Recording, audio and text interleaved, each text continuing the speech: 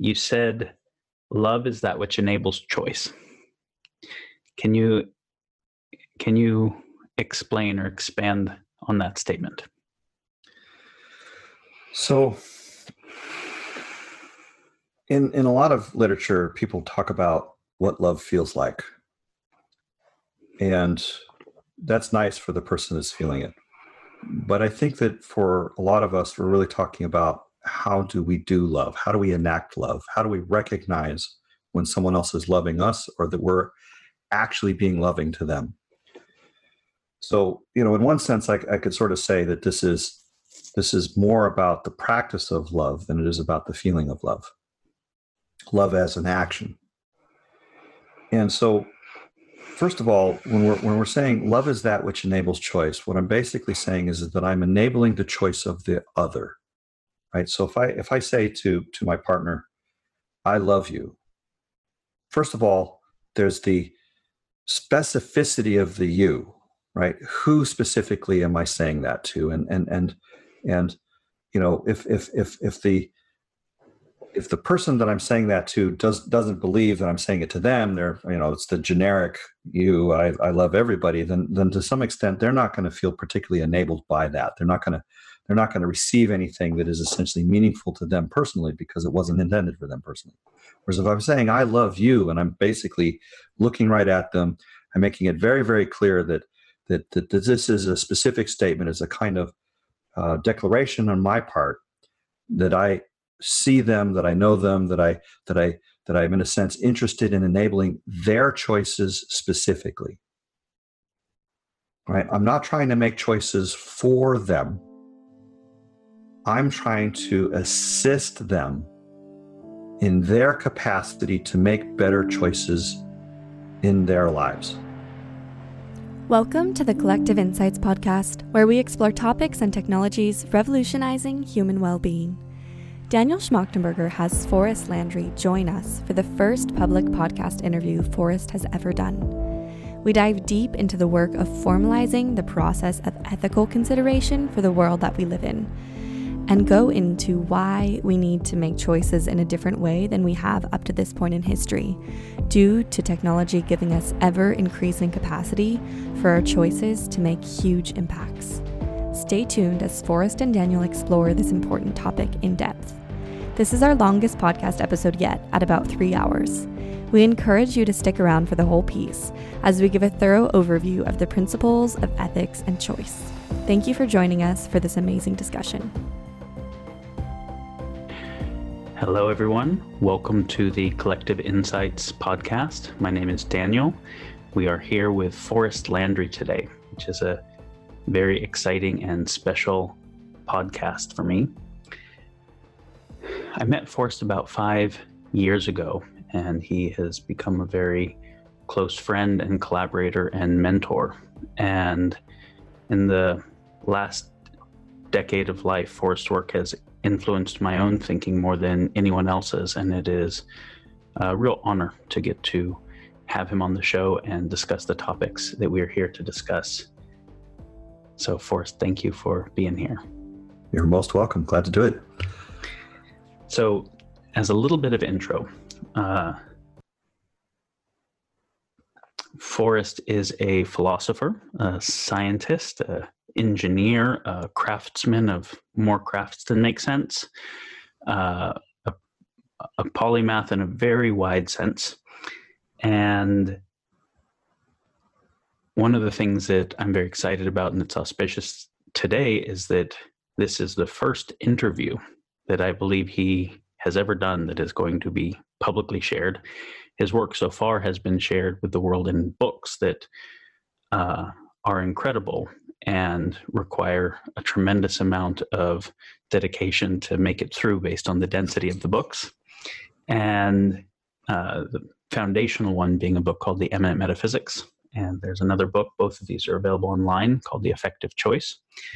And one of my main goals of this podcast today was that while the books are extremely worthwhile, you have to have already read them and seen the benefits of it to know they were worthwhile enough to go through the hard work of reading them.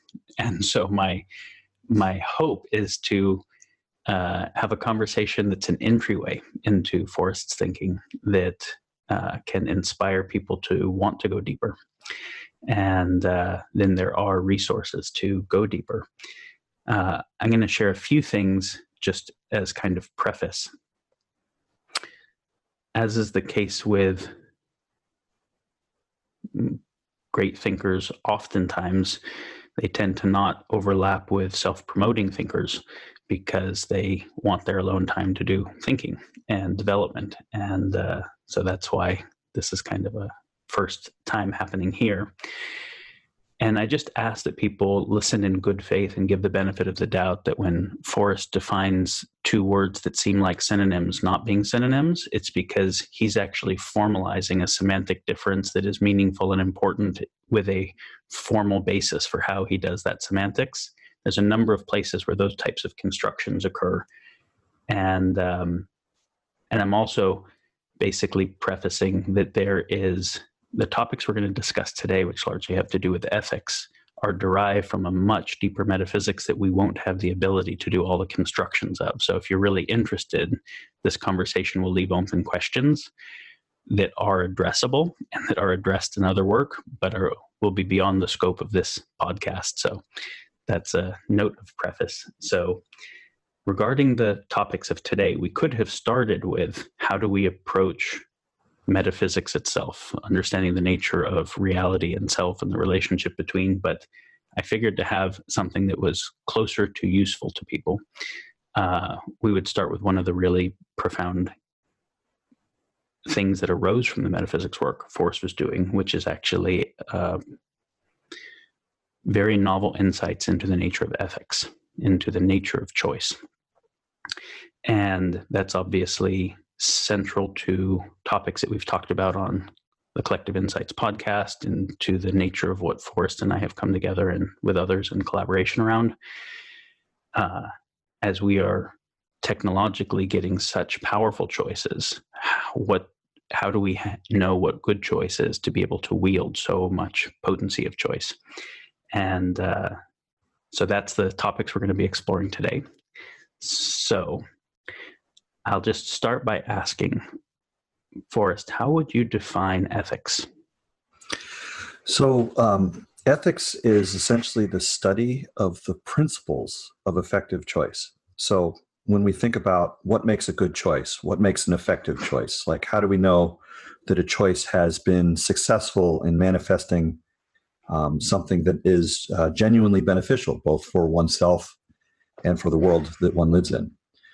So if we're going to think about choice in a way that is more general than just, okay, in this moment I have this choice, what are the principles that I could use in every moment for every choice? So in effect, what are the thinking patterns, the concepts, the ideas and beliefs and all the rest of the conceptual toolkits that we could bring to bear, intuition or whatever, that would help us and guide us to make better choices on a consistent basis. So ethics is essentially the knowledge of these principles, the knowledge of these tools, and essentially the collected information that we use to assist us to make higher quality choices on a day-to-day basis. Now, you said principles of effective choice rather than rules.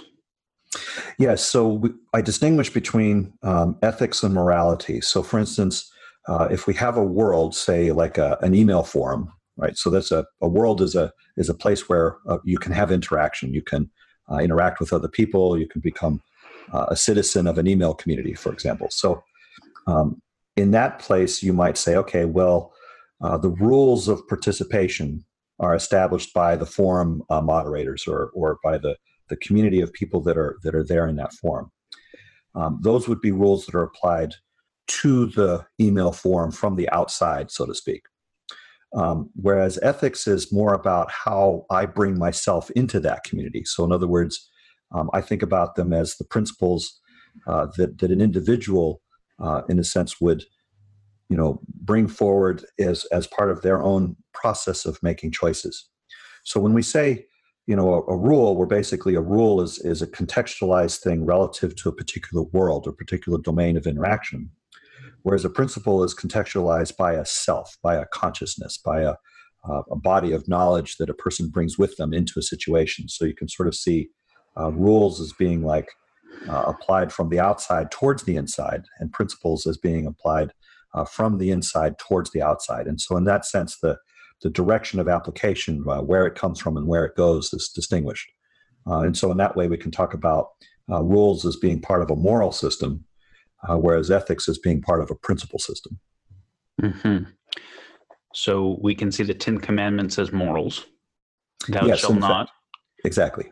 And we can see the golden rule actually as an ethic. It doesn't tell you what to do. It guides you a consideration of how to sense make to inform your own choice, but it doesn't tell you what your choice should be.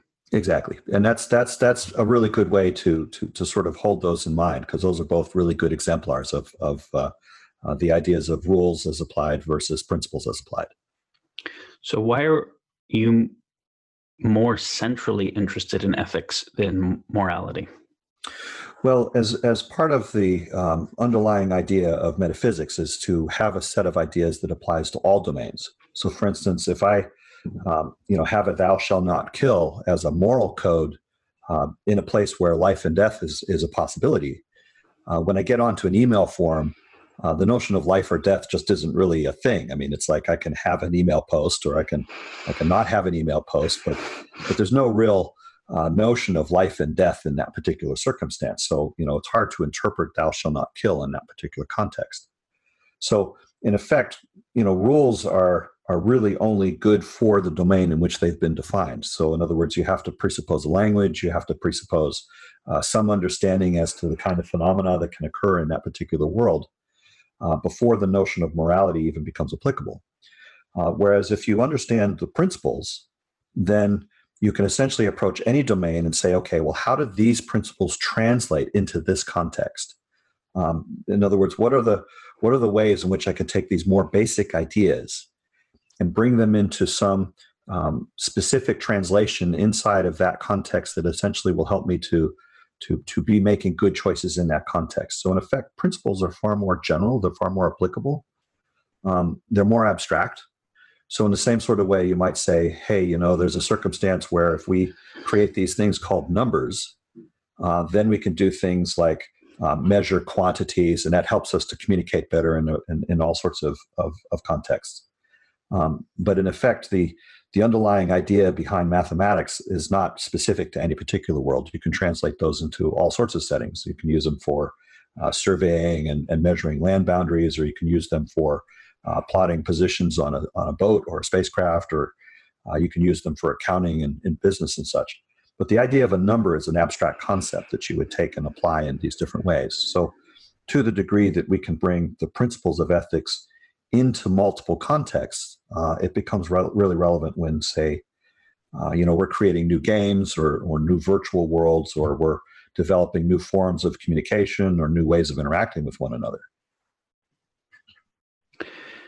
And I think there are a lot of people that have concerns about the topic of morality writ large because it so often becomes a top-down control system. That's correct. And so would you see ethics where all of the individuals are having their own intrinsic basis for choice informed by the right principles as obsoleting morals, or as the generator function of appropriate morals within specific domains? I tend to think of it more as the generator functions. So there is the hazard of essentially a top-down control process, which is essentially it's a known issue. I mean, anytime you have resource capacity that can be captured by some small subgroup and therefore use it to their own ends and not to the benefit of the whole community, you can have issues with that. But in a larger sense, there's also the notion that domains change. So the kinds of rules that worked really well in, say, ancient Greece might not be so applicable in some northern tribe in Alaska, for example. And so in effect, there are situations in where, because the natural environment is changing or because the domain is changing, so we want to update the rules from time to time because the world change means that if we don't update the rules from time to time, we become increasingly maladaptive to that world. The rules don't keep up or keep pace. So in effect, we want to have the rules have a touchstone, some sort of thing that they connect back to understand what it means to make a good rule, or what it is that we need to change about the rule so that it remains in evolutionary adaptiveness with respect to the changes in the natural environment. Mm-hmm. So postmodernism would agree with the first point of no absolute morality, that it's going to be context dependent, perspective dependent, paradigm dependent. But then you're going a step beyond that and saying that even though the rules are paradigm dependent, there are principles that are non-relative, that are true across all selves in relationship with all worlds. That's correct. So in effect, there's a kind of abstraction that allows us to understand the notion of goodness and bring the notion of goodness into specific contexts. And this is actually a really powerful thing because in effect, it allows us to answer questions about those topics in ways that we wouldn't have been able to previously. But it does require a kind of discipline. Like, so for instance, again, going back to number systems and mathematics, the real question isn't so much whether the mathematics is true relative to itself. It's more a question of, can we take the principles of mathematics and apply them in these particular contexts? So you're really looking for two things. You're looking for a notion of a valid foundation.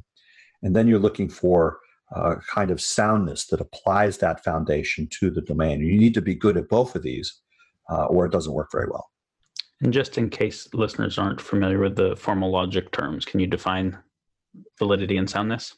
So validity would be, so in effect, say I have the notion of a number. So I have the notion of 2 and 3 and 4 and so on. And then I have the notion of addition. And then I have the notion of equality. So I can say 2 plus 2 equals 4 and have that have a kind of logical correctness relative to the definitions of numbers, addition, and equality. And so in effect, as long as I take this particular way of thinking of a number and these operators and this equate as being a consistent perspective, then I can start deriving theorems or concepts that are essentially built upon that. And that whole process is what we call validity, right? So, is it the case that I've correctly used the ideas, combined them in the appropriate ways, and do I get this outcome? Is that actually consistent with the foundation? That's all validity. Then the notion of soundness is where we basically creating a relationship between, say, a map and a territory. So, for instance, if I treat the numbers and the operators and the particular statements that I look at as a kind of map, then I can say, okay, well, how does this map apply to counting sheep, for example? If I have 2 sheep in this pen and I have 2 sheep over in this pen, and I basically take the wall down between them, that's my addition thing. Now I'm going to have a single pen with 4 sheep in it. And so the correspondence between sheep and the number 2 and the takedown of the wall and the addition sign and the count of the sheep after the fact and the number 4, and that these all somehow relate to one another, that's a soundness construct. So in effect, what we're really looking at is the map internally consistent? That would be validity. And is the map that we have relative, is it the right map for the territory that we're looking at? And that would be soundness. So you're using mathematics as an example of a valid system that can soundly map to lots of physical domains. And so we know it's a language that's used for the physical sciences. But you're using that as a metaphor for ethical principles that can map to this concept of goodness in self-world relationships, which is really different than the whole idea of how we think about typically systems that we would think of as valid and sound are all third-person objective systems. And so this is this famous issue that science holds, that it can say what is, it can measure what is, but it can't say what ought. What ought is not a third-person thing, and so science and ethics are forever uncommensurable and never shall the twain meet, which is obviously a big problem if science, when it's applied, creates technology which increases the power of our choices, and yet there's no basis for what goodness of choice making means. So you're claiming to be able to talk about what the goodness of choice making means in some fundamental way. Yes, this is correct. So, and in fact, there's a lot of things that are actually hidden inside of what you just said that are actually really important. So one of them I'll just give a name to is this notion called the ethical gap.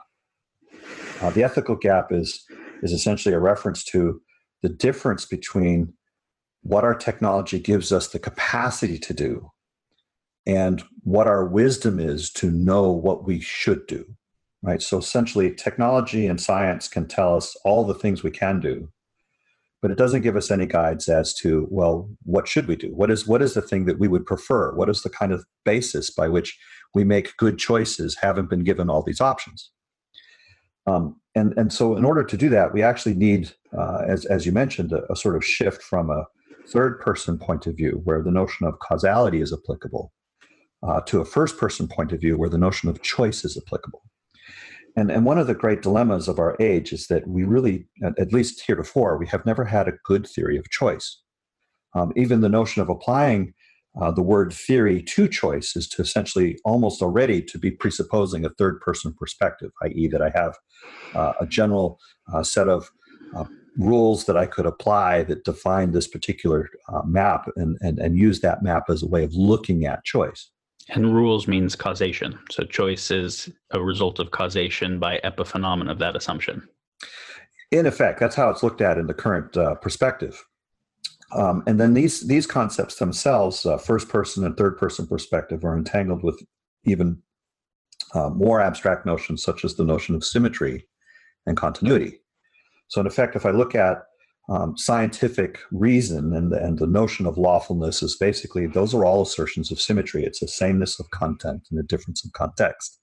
So in effect, there's the idea that the same laws, the same rules as far as physical matter and its transformations and the sort of causal phenomena associated with that, are all going to be consistent within the physical world from a third-person perspective. And this is like one of the deepest notions about what makes the scientific method.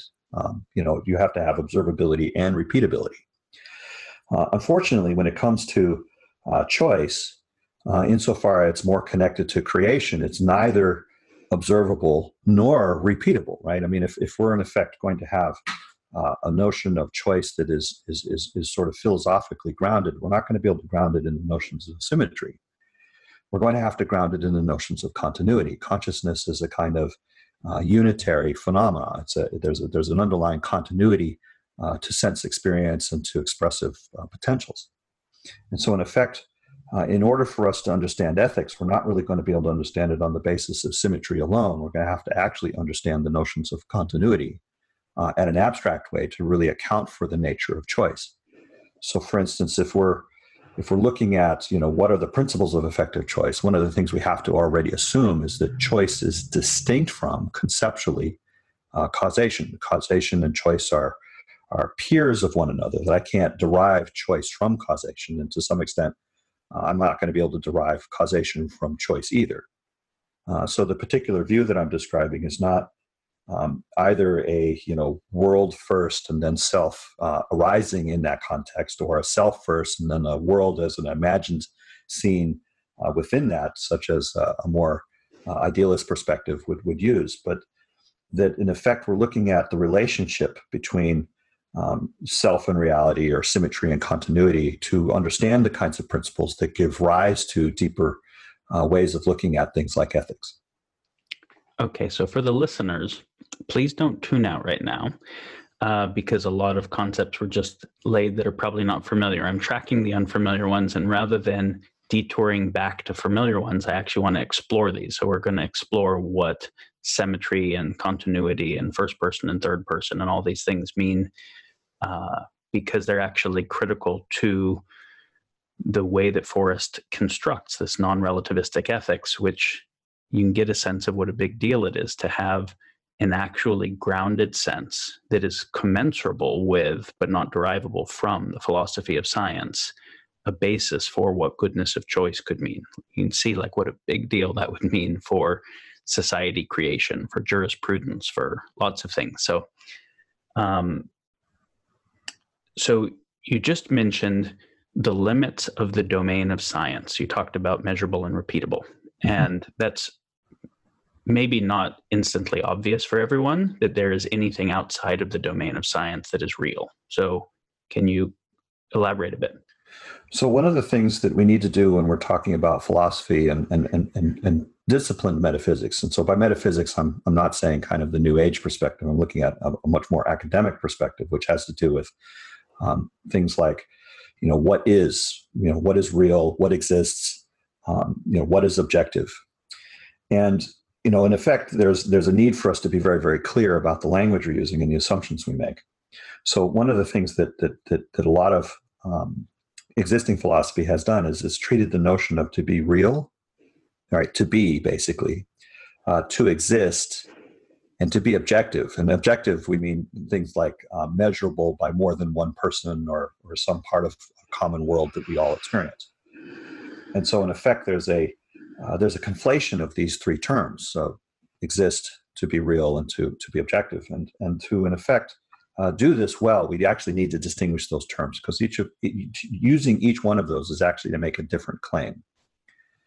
To talk about something existing is essentially to say that there's a context in which it's a member. So in other words, we have a content within a context relationship. And when we say something is real, we're basically saying that there's a subject-object relationship, right? That there's a capacity to sense and to express into some framework from a subjective to objective point of view. And then when we say something's objective, we're basically saying, okay, if I have like three people in the room and I all ask them to describe the thing that I'm holding, that I could see a correlation between what I see and feel in my hands and the descriptions that they each give to me on a linguistic level. And so in effect, it's the correspondences that make the notion of objectivity, part of why the scientific method has the form and shape that it does. So in other words, if we do a scientific test, we measure the boiling point of water, then what I get as a result should be the same as what you get as a result, and the same as what somebody in Paris, France might choose to perform this experiment would also get the same result. And so it's the notion of I can interact with the world, and that the interactions that I have these regularities, and that we can all see these same regularities. So that's what the notion of objectivity is more getting at. So in effect, you can see that to some extent these are distinguishable notions. And again, I understand all this is abstract, but what it does is it allows us to start asking different questions about the kinds of things that are important. So just to clarify, because it is abstract and not obvious. Objective, exists, and real are synonymous, as you know, for many people. And so you defined the differences as exists had to do with a content-context relationship, and real with a subject-object relationship, and objective with one object that had correspondence between multiple subjects. Well, we're thinking about it in terms of signals. So for instance, I receive the signals of the object that I'm holding. Like, let's say I'm holding an apple in my hand. And so I have the sensation of the apple against my fingers, its weight. It might be a little cool if it's come out of the refrigerator or something. And then I hear the signals of what people are telling me. So in other words, one person might say, I see a sort of reddish sphere. It looks to be about 2 or 3 inches in diameter. I see this little stick out of the top, probably where it was attached to the tree, and so on and so forth. And so what I'm hearing are these words, and I'm interpreting them as being in correspondence to the sensations, both visually, I see it, and feel it in my hand. And, to the degree that there is a commonality between the signals that I'm receiving, both through the channel of my own personal sensations, and then indirectly through the channel of my linguistic capacity to understand, in this case, the English language, that I get a sense that there's something that is transpersonal about those perceptions, right? That there's more than just my own subjective involved in the capacity to sense that thing. So there's an intersubjectiveness that occurs with the notion of objectivity, which is really crucial to the notion itself. Otherwise, we wouldn't be able to distinguish between myself having a dream and no one can see, or I'm hallucinating the apple and no one else can see it. And that the only way that I could really distinguish between my hallucination and the actuality, quote unquote, of there being an apple in my hand is to essentially ask other people, what do you see?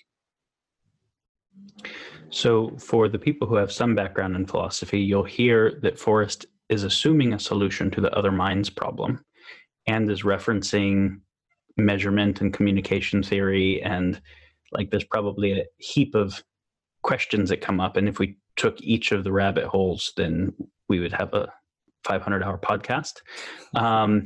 But those rabbit holes are all addressed in the Eminent Metaphysics and the other work. So if you're interested in paying attention, none of the assumptions are unaddressed or unvalidated. So, okay, so coming back, the reason we got into this rabbit hole of the difference between exists, real, and objective had to do with the limits of science, because science doesn't give us an ethics. And so we're looking for what could give us an ethics that is at least not in violation of or somehow commensurable with science. So can you come back to that?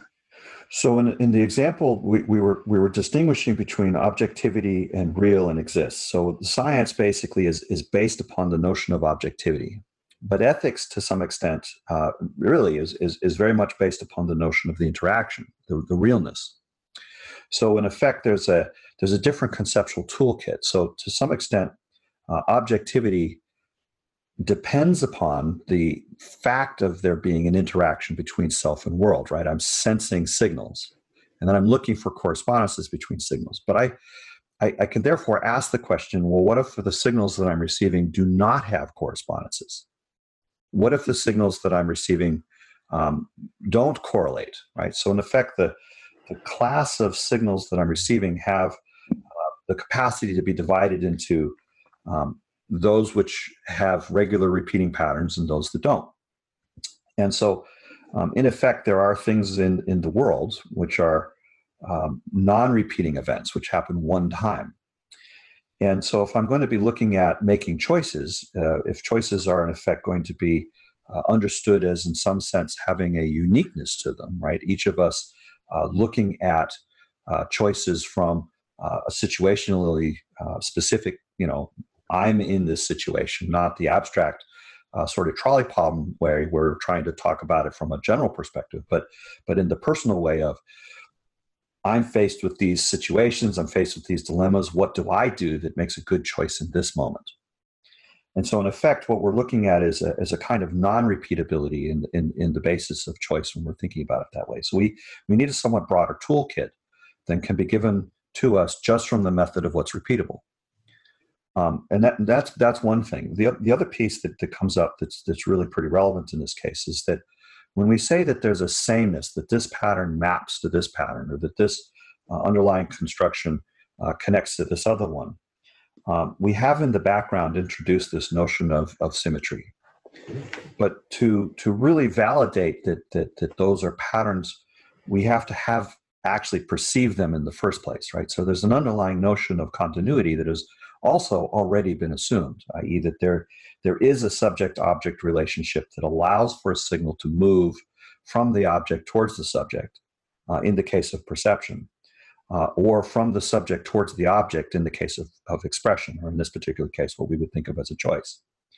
So in order to even have a notion of choice, we have to have already assumed the continuity between the first person perspective and the third person perspective to even begin the process of having a way of thinking about this. So in effect, what we're already coming up against is that the notion of continuity is actually a relevant concept in these discussions. And that if we're going to account for choice as having a uniqueness and as in a sense connected to this notion of continuity, then we're already starting to look at things which are outside of the realm of what would be just described as observable and repeatable. The observability part of it is to some extent supplanted because we're talking about expression, not perception. And the repeatability part of it is supplanted because we're looking at the uniqueness of the situation rather than its commonalities. Mm-hmm. So simply because of repeatability, because of singular events, there are things that are real that are not both measurable and repeatable, which means real but outside of the domain of the method of science. And that doesn't mean outside of the domain of some attempt for good epistemology, good attempt to be able to understand the nature of reality. And so we're looking here at what is the epistemology to understand the nature of the real, not just the objective. That's correct. And that gives us both increased epistemic capacity, ability to know, but then also increased capacity to make good choices in relationship to that knowing. Exactly. So in effect, we can look at classical metaphysics as being about ontology, what is real, and epistemology, how do we know? But there's actually a third branch, which is how do I express, right? Mm-hmm. What is the good thing to do? So in effect, there's a sense in which the notion of ethics is more properly considered to be a concept within the realm of metaphysics rather than in the realm of philosophy. But that's just a historical thing that is how that's come about today. So there's a kind of symmetry or co-construction of perception and expression or choice that you're making here. That's correct. Yeah. So for instance, if we assume a vector of time, so for instance, there's a distinction between past and future, in the sense of I have received a signal or have not yet received a signal, and those kinds of things. That in effect you're looking at when the flow of energy, when the force is going from the self to the world, that would be expression, and when the flow is going from the world to the self, that would be perception. But if you turn the time vector the other way, then those two become symmetric with one another. So, in effect, when we're talking about first-person point of view, we're talking about a notion of embedded time, i.e., we experience access limits on what we can sense. I can't just immediately sense tomorrow's lottery numbers. They are, from the point of view of today, not accessible to me. I don't have a way of essentially intercepting those signals, not from a first-person point of view. From a third-person point of view, we could hypothesize that such a thing might be calculable, but it turns out that in most cases where attempts are actually made to do so, that the time and energy required to make that calculation is roughly equivalent to the amount of time and energy that's in the universe already. And so you never actually gain advantage there. But again, this is kind of a digression. Okay, so if we're going to define ethics in terms of symmetry and continuity, we need to construct these concepts more clearly. And so you started to construct that science is based on symmetry concepts. Can you clarify that a bit more?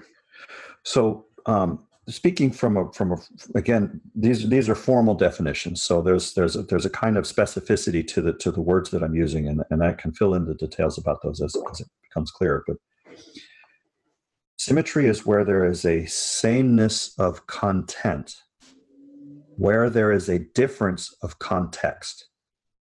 So the key words here are sameness and difference, content and context. So in effect, the content is remaining unchanging, right? It's remaining the same, and the context is changing. So examples of symmetry, for example, show up everywhere we have conservation law, right? So I put a certain amount of water in a bottle, and I cap the bottle, I make sure it's airtight, and then I take the bottle and I put it in a car, and I drive over to my neighbor's house, and then I look at the amount of water that is in the bottle, where it was where I started and where it was where I've ended up. And so although the bottle's in a different place, the amount of water in the bottle is the same. So we call this conservation of matter in this particular case.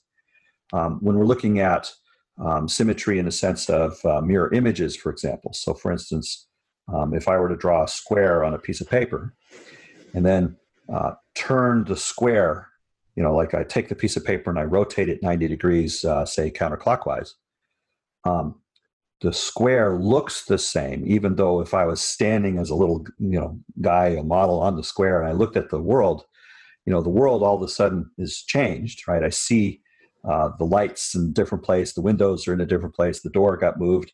When the square was turned, so me standing there, I see a different world around me, but the content, the shape of squareness is still the same. And so in effect, what's happening is that we can pretty much take the notion of sameness of content and difference of context and use it as a way of looking at the notion of symmetry in a profoundly general way. So in effect, every concept of symmetry as it appears in literature, in one way or another, implicitly makes the sameness of content, difference of context assumption. And it's not always explicit, but it is always present. So in effect, we can be very confident that the definition is actually a good one. And the reasons for the choice of words, sameness, difference, content, and context, is also well connected to this notion of comparison. Right. So, for instance, if we're going to talk about measurement or talk about process where we are looking at signals and so on and so forth, anything that we would essentially be doing within the scientific method is in some way or another going to connect to the notion of comparison. So, in effect, the notion of symmetry is therefore, by being defined just in terms of the notion of comparison, is therefore a very, very profound concept. It's very, very important. And so, scientific laws are formulated in terms of some stuff on either side of an equal sign. Mm-hmm. And the equal sign is a symbol of symmetry. Yeah, it's a symbol of sameness, that the thing on the left side and this thing on the right side are in some sense the same. But even the notion of lawfulness itself is an example of symmetry. So for instance, if we say, on this planet, objects attract one another because of this thing called gravity, then we can be pretty confident that on the other side of the universe that objects also over there will attract one another because of this thing called gravity, and that gravity is a quote-unquote universal phenomenon. Electromagnetism or any of the things that we are describing in any of these fields of study that we call science is looking at the regularity as if it was something that applies everywhere universally. And so again, sameness of law, right? Same law, different context in terms of position in space, position in time, or position in possibility.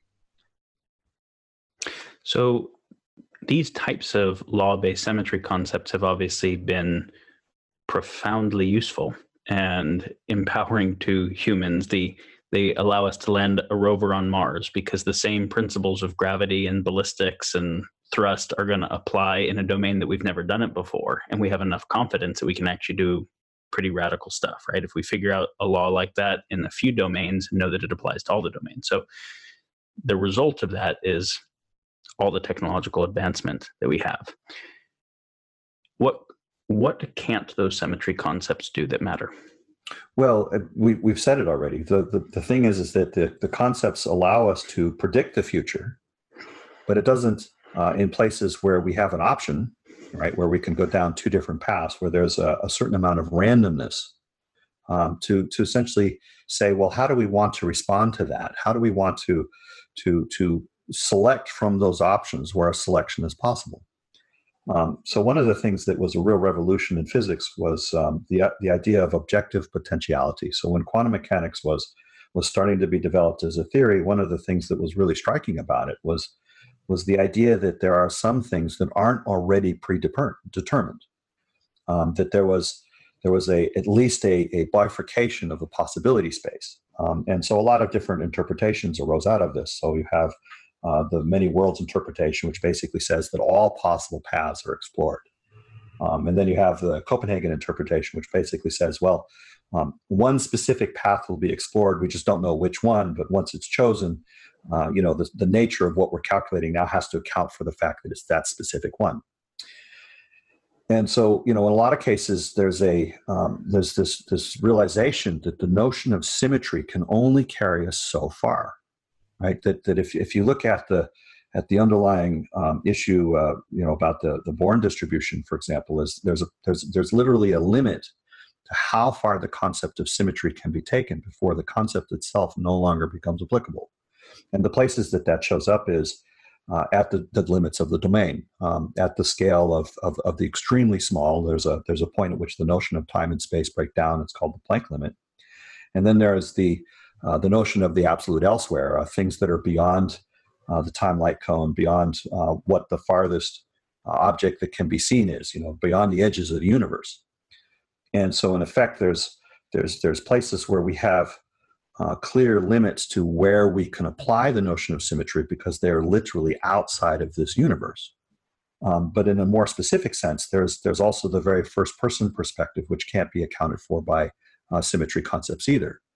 If I want to look at things like psychology or consciousness or mind or the kind of subjective experiences that we have, the symmetry concept, again, because it's really only talking about the kinds of things that can be perceived, not about the kinds of things that can be expressed, it doesn't give us a real good guide for understanding how to approach topics like that. For that, we need a different concept. We need the notion of continuity, which is essentially as fundamental as the notion of symmetry. It's essentially a definition, which is a peer of the notion of symmetry. But it's a distinct notion, and it turns out that there are very deep relationships between the notion of symmetry and continuity, but I can't describe continuity phenomena in terms of symmetry phenomena, and I can't describe symmetry phenomena in terms of continuity phenomena. And this is essentially what is called the mind-body problem, right? How do we create a first-person perspective from a third-person perspective, or how do I create a third-person perspective from a third-person perspective? It turns out that there's really only one right way to treat that, and at least in the writings that I've seen so far, that hasn't yet been well addressed. Okay, so again, those who are paying attention, this is foreshadowing a solution to the hard problem of consciousness that is neither construct third person as an epiphenomenon of first person, the way idealism or solipsism would, nor have first person be reduced to third person, the way physicalism would, which I'm just going to flag that and come back to continuity. So you define symmetry. Can you define continuity? So continuity is where there is a sameness of content, where there is a sameness of context. In other words, it's the notion of no abrupt shifts. So if I change the context by an infinitesimal amount, then I'm not going to end up with a more than infinitesimal amount of change in the content.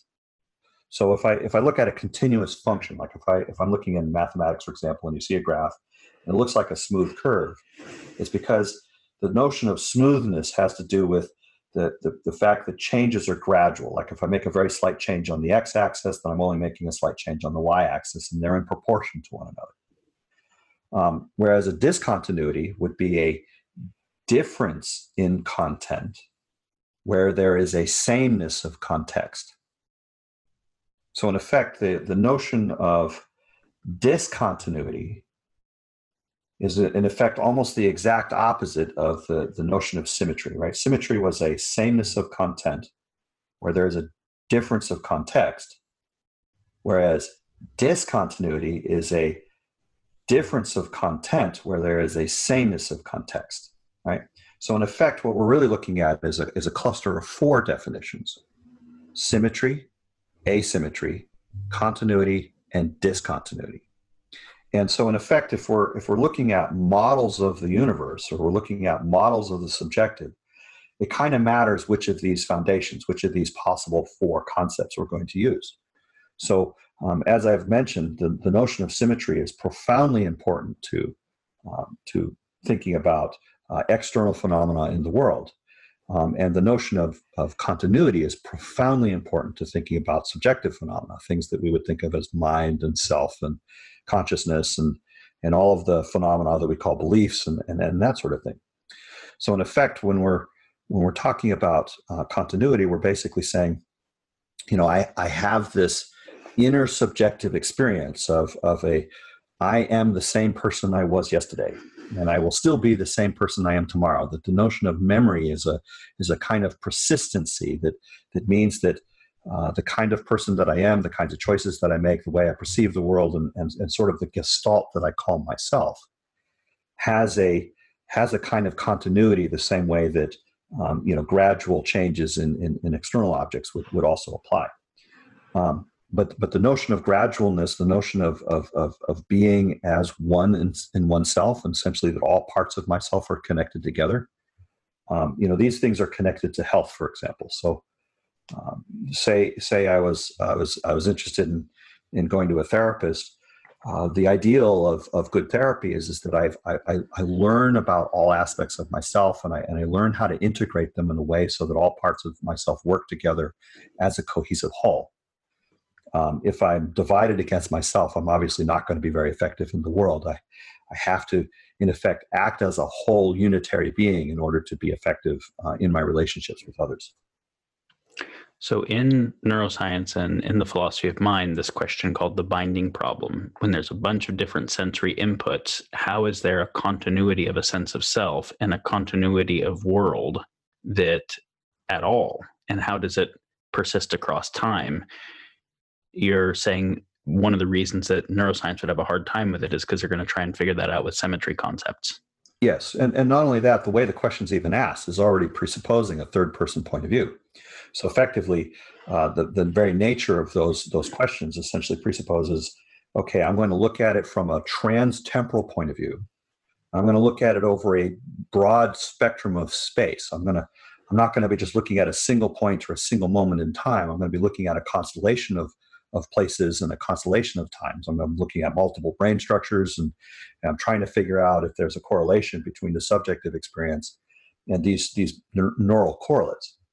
And the thing is that if I've already presupposed a perspective of being able to look at something from the outside, I've already taken a third-person point of view. I've already introduced the notion of symmetry as being the reasonable basis to think about this. And unfortunately, to try to construct continuity out of symmetry, it just doesn't really work that way. I mean, we could do things like that on a mathematical level, but that isn't really a proxy for the first-person perspective. So you gave examples of symmetry in our experience of objectivity. Mm-hmm. The symmetry that we would see in geometry or conservation law. You just gave some examples of continuity in terms of memory and continuity of our sense of self. Is there anything else with regard to continuity phenomena that could ground the concept for people? Well, the idea of I mean, there's a lot of values connected to the notion of continuity, and these are ethical kinds of things. So, for instance, when we are interacting with a loved one or someone we've been a friend with for a really long time, if all of a sudden there's a complete shift in one's emotional stance, like a person went from being calm to all of a sudden being incredibly angry, right? The person on the receiving end of that emotional shift is going to be wondering what the heck just happened. I mean, why was there this abrupt shift? And to some extent, that's now a strain in the relationship. So in a lot of ways, there's a kind of accounting that we want to do where we're saying, okay, what actually happened here? If people enter into very, very abrupt emotional shifts, then to some extent it becomes very hard to relate to understand, because I don't have a good way of knowing what sort of relationship I'm in with that person at that moment. More direct examples would be things like war. So, for instance, you have two countries, and all of a sudden one breaks off, negotiations with the other and sends their ships over and starts raiding, some natural resource or taking all the women and children or something. And so, in effect, the abrupt shift from conversational process, diplomatic relations to all of a sudden, negotiation by other means using guns and bombs and such like that. That is a felt discontinuity. The people on the receiving end of that are going to basically say, "Wow, I didn't get a choice as to whether or not I'm going to be shot at." So, in a sense, what we're really getting to is that a lot of the stuff that ethics is concerned with is not just symmetry concepts, but also continuity concepts. The notion of having a heritage, for example, or having a continuous lineage. That my family is in a sense going to be represented in the future by my children. There's a kind of continuity there. There's a sense of values that move from one generation to the next. And so, a lot of the thinking that has existed about ethics so far has been pretty much focused on symmetry. Ways of looking at the world, things like the golden rule, do unto others as you have to do unto self. That's a symmetry expression. But things that would prohibit, say, rape or degrading the environment or things along those lines, those all have to do with continuity principles. And so while symmetry principles, because they are connected to things that are objective, that are very easy to see, very easy to talk about because they're forms, they're really easy to think about, again, because they're forms, has sort of dominated the discussion because they're easier to work with. Whereas when you're talking about continuity things, well, it's not really a form. It's kind of like this sort of amorphous mass, and the nature of where the edges are is not, obvious. We're talking about slopes, and we're talking about, things that are, connected and not in terms of, hard edges. So in effect, there's this thing where, chronic problems leading to acute situations become, part of the tool set that we need to now account for. Part of the phenomena that we need to account for with a better tool set. And so in effect, what I'm really trying to get to is to basically say, first of all, that tool set that we're looking at is actually a very different tool set than the kinds that we've been accustomed to previously, and that it has its own foundation that is equally as primal as that of the toolkits that we have used heretofore with great success. Okay, so you actually just gave some examples of ethical considerations that are applications of symmetry concepts, and ethical considerations are applications of continuity concepts, and they're all familiar to people. So it's like the heuristic of these concepts aren't unfamiliar, even though the formalizations haven't been clear. That's correct. So you mentioned the golden rule with regard to a symmetry concept. So the idea that there's some symmetry of how I would treat them relative to how I would want them to treat me is kind of a symmetry concept. Mm-hmm. I think the pie slice theorem is a very clear way of thinking about symmetry ethics, right? I can slice the pie and you get to pick, or you can slice the pie and I get to pick, but I don't get to slice and pick, because basically I'm saying I am dealing with you in a way where I would be willing to be on the other side of the deal. I'm not dealing with you in a way where I wouldn't be willing to trade places, which is very clearly a kind of symmetry concept. Mm-hmm. Okay. And so then continuity concepts of ethics also, it's like the basis of why we give notice before leaving a job or leaving an apartment, so that they have time to make a transition and they aren't stuck with something. The reason we give severance to someone if we're having to let them go, the reason that we talk through a big decision with somebody else as opposed to just making it, these are all not unfamiliar concepts, but you're saying these are not symmetry concepts. They're continuity concepts. And they all involve a notion of changes in time, it seems, more than the symmetry concepts do. That's right. Symmetry can be thought of in relation to space. So I can have a static image, like we talked about a square as being a symmetric image. I can flip it over, I can rotate it. I can do lots of different mirror images and still end up with the same shape.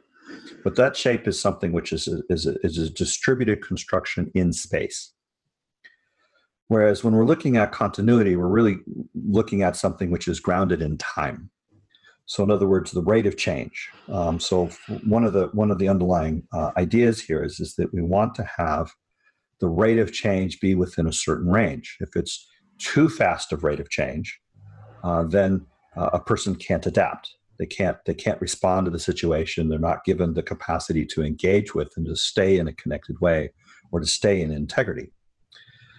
Whereas if we're looking at too slow a rate of change, then there are also problems, right? If I basically talk about something where, the amount of energy that is flowing, when we talk about energy, we're talking about a capacity or a measure of change, essentially. But the idea here is that, I need a certain amount of food to eat.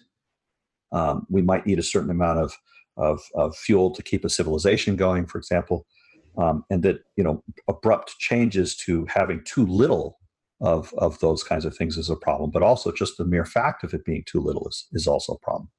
So, too much, too little, or too fast a rate of change. These are all continuity concepts, and we're looking for a kind of smoothness in those ways of thinking about it.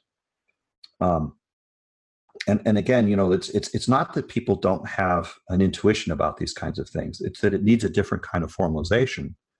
And that formalization is not going to come out of symmetry. It's going to come out of its own foundation of continuity.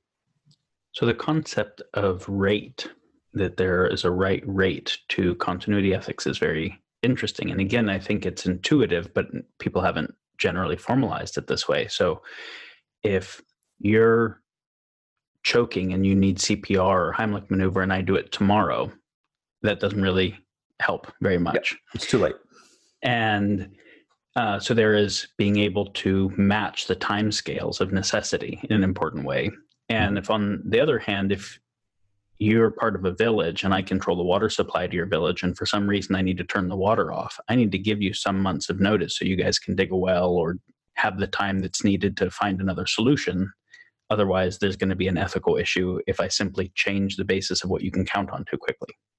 Correct. And so in effect, what we're really looking at here is a different set of principles that are coming from a first-person perspective rather than from a third-person perspective.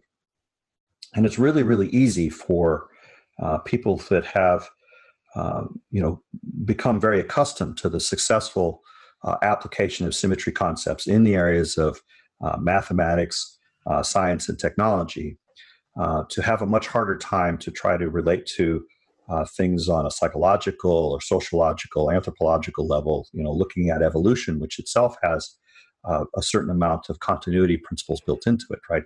The idea of the genetic code is effectively a memory that transfers information from the past into the future. And so, in effect, what we're looking at here is essentially really being aware of where the assumptions of symmetry creep in and modify our thinking process that really needs to be grounded in a different set of tools. And it's very, very easy to do that, considering that people want to do the thing that's been successful, and of course the thing that got us here has been symmetry concepts. But what got us here won't get us there, and the kinds of problems that face the world today require a different kind of discipline than that has reached us very effectively to this point. So you brought up genetics.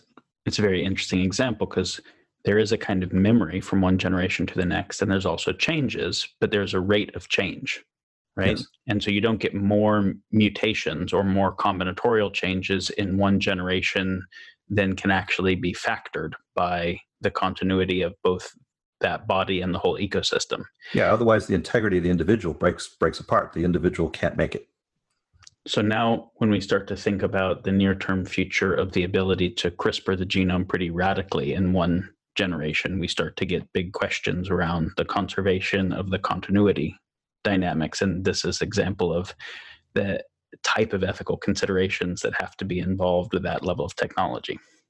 Correct. So in a sense, there's a kind of utilitarian ethics which is dominating the conversation heretofore, which is really trying to use the concepts of optimization to identify, okay, if we're going to do more of the same, then we'll get really, really good at making this thing just like the thing that was in the past.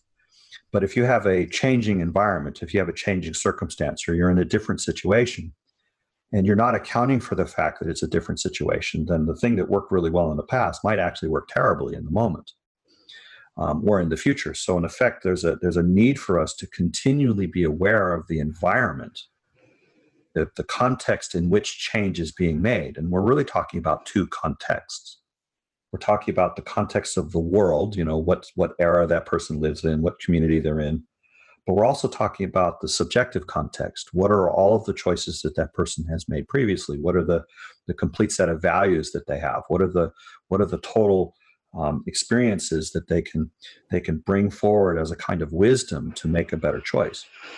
And so, if I take a person from one community and I put them into another community, and they try to make choices with respect to the first community, they're not going to do very well in the new community. Whereas if they, basically have this sort of principled notion, when in Rome, do as the Romans do, that at least they're going to be able to find their footing and figure out kind of how to navigate. And so in a lot of ways, what I'm really just coming back to is this notion of that the notion of the first person, right? The notion of choice is more of a search problem than it is an optimization problem. I'm not trying to optimize how, like if I go back to the example of taking a person out of one community and putting them in another, let's say they travel and they're in some other country. to the degree that they are sensitive and aware of the new environment that they're in effect, using the principle of do as the Romans do, right? They're essentially now responding to the circumstance that they're in. They are being present to the here and now that they are actually engaged in. And so in that sense, they're just going to be more effective because they're responding to the situation as it is rather than the situation as they would imagine it to be. And that's really important. If we're using the wrong map, we're not going to be able to understand how to navigate in the new territory. So you've introduced the concept of symmetry and the concept of continuity and said that we have some intuitive concepts of ethical considerations that kind of map to both. Can you formalize? There's a way of being able to formalize ethical considerations in terms of these. Yes, there is. I should warn you that this is an abstraction. So while I can say the formalized state, it probably won't make a lot of sense to most people, but it can be done. It's a little bit like asking me to recite Maxwell's equations and then say, well, now that you understand these equations, the totality of everything there is to know about electromagnetism, which is pretty much the totality of everything about chemical and radios and televisions and all the rest of that stuff. Of course, that's not obvious. So in effect, there's a way to take the notion of symmetry and continuity and translate it into a very, very abstract foundation that is genuinely applicable to multiple domains. So where the objective context is the same and the subjective context is the same, that the content of expression should be the same, right? So, for instance, if I'm basically the same person in the same situation, I should respond the same way. If I basically shift the objective context and I keep the subjective context the same, I'm the same person but in a different situation, then we can now say, well, under those circumstances, I should still say something that is at least parallel to that, right? So, for instance, if I'm here today and I'm telling you something, and then tomorrow I say something different, I should be able to account for what that difference is in terms of some gradual shift. So there's a kind of continuity concept in that expression. And then the symmetry notion is that, for example, if I say the same thing to one person, I should say the same thing to another person, about the same topic, because again, if I didn't, it would effectively be a kind of deceit. I told one person one story and another person another story. So that's where symmetry shows up. So the kinds of things that we think of as how I represent and how I connect to the world should build both my integrity, the world's integrity, and the relationship between self and world's integrity. So in effect, if I have the rate of change be too fast, then I've either degraded my integrity or the world's integrity or the relationship's integrity. And if I give mismatched signals, if I don't allow for signals to build on one another, for larger constructions to be created, because I haven't created enough symmetry in the process, if what I say doesn't match what I do, then there's again a sort of loss of integrity. There's a breakdown in the sense making that would be necessary in either the self or the world or the relationship between them. And so those are the kinds of general ways in which the notions of symmetry, continuity, and ethics, the ethics essentially gets expressed in terms of symmetry and continuity. There is a formal statement of it on the website, uvsm.com. Down near the bottom, there's an essay on this sort of thing where it really goes into the specific statements of these things, and people can look at that if they like. Okay, so you actually just started kind of defining goodness of choice with respect to the word integrity. Mm-hmm. And that a good choice increases integrity of self, integrity of world, and integrity of the relationship between self and world. Correct. So can you say more, like, how are you defining integrity here, and why is that the right notion for thinking of goodness? Well, first of all, while the notion of integrity is the right word, we could choose a few others. We could talk about life, for example. So, does the interaction between self and world bring aliveness to me, bring aliveness to the world, and bring aliveness to the connection? We can talk about meaningfulness in that same way. More abstract ways that essentially get more to the nub of the matter would talk about things like the maximum of the product. So, for instance, if I say, okay, integrity is both a full realization of actuality and a full realization of potentiality in vivid connection to one another. In other words, that I want to have as much of, like, if we think about having your cake and to eat it, okay, to eat it is a possible choice. It's a potential thing I could do that would give me enjoyment of the cake at some future point. And the actuality is I have the cake. It's in my hand.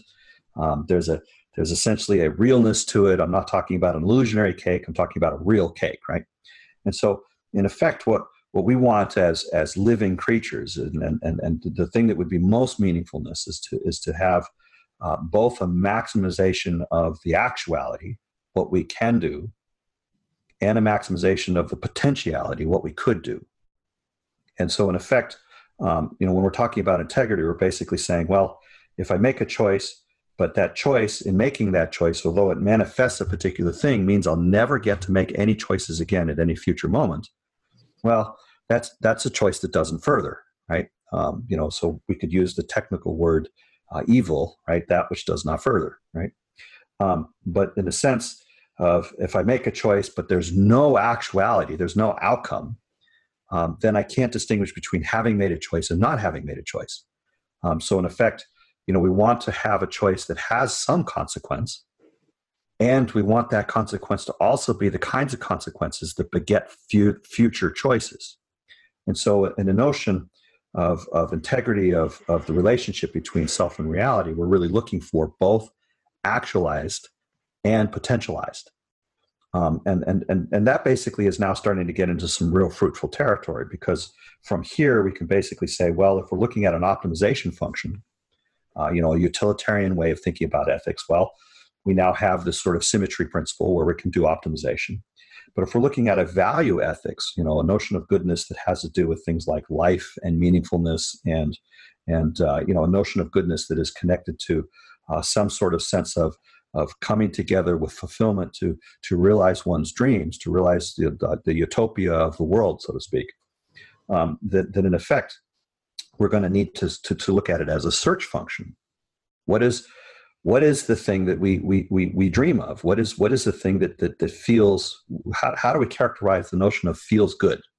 Okay, and so now we can start talking about things like joy and pain. Right, joy is when the perception of an increase in potentialities is occurring, and pain would be where there's a sudden perception of a decrease of potentialities. Right. So in other words, if I disconnect self from world very, very suddenly, that's an experience of pain. And again, all these concepts are connected. There's a lot of infrastructure that ties all this together. But I'm trying to just give a flavor of how we could connect these deep concepts of symmetry and continuity, the notion of integrity, life, and meaningfulness as an expression of continuity, and then how that starts to inform ethics that connects to common sense concepts like sensing feels good, pain, joy, and that sort of stuff. Okay, so this is so ridiculously beautiful and exciting that the consideration is for the potential and the actual, the self and the world, and the relationship between them all simultaneously. Correct. And so if you talk about increasing aliveness only of the actual, I might think that the addiction kind of behavior is a good choice because I have an increased sense of aliveness in the moment. But then if it decreases my aliveness or my integrity or the relationship between me and the world in future moments, that wasn't actually an ethically good choice. Yeah. And so if I do something that increases my aliveness but harms the world, or harms my ability to make future choices by harming my relationship with the world, it's also not a good choice. So what you're looking at here is sacrifice of self for other, or sacrifice of other for self, or disconnect self from the world, or sacrifice now for future, or sacrifice future for now, are all theory of trade-offs that don't equal the best consideration, most full consideration. That's correct. So in effect, if we even the notion of treating it as a theory of trade-offs is to have already assumed a third person perspective, right? So we're basically saying, okay, this is the range of allowable options. This is the ways in which this option relates to these other options, that if I have more of this option, I have to have less of these other options. So in other words, there's already a bounding context. And if we make an assumption that there's a bounding context and that there's some sort of equating of this option and these other options via some sort of mathematical relationship such that X units of this option equal Y units of this other option. Maybe it's not a linear relationship, but there's some relationship there. Then already I've constrained the question of ethics to a optimization problem. But a lot of times what we're really looking for is, what are the right questions? Is it even the situation that we think that there's constraints of these kinds? I mean, how do we know that those constraints are the correct constraints? If we just take those constraints for granted, then to some extent we've already limited the range of places that we're looking for effective choice. It's a bit like the searching for the key under the lamppost scenario. If I happen to have the case where the key is in the place that's illuminated by the lamppost, at night, we're looking for our keys, we dropped them, we don't know where we dropped them. If they happen to be under the lamppost, then great. The search function has found the keys. But on the other hand, if I only limit myself to searching where the lamppost is, and I don't give myself any other options, I might not find the keys. There might not be a win-win choice under those circumstances. And so in that particular case, I'm not asking the right questions. The right question may be, well, forget the lamppost. Do we have a flashlight? And if I produce a flashlight, now my search space expands enormously to basically go anywhere that I can reach with my flashlight. And so in effect, there's a need for us to think about ethics as a search problem, as a right question, as much as it is to think about it as some sort of theory of trade-offs consideration.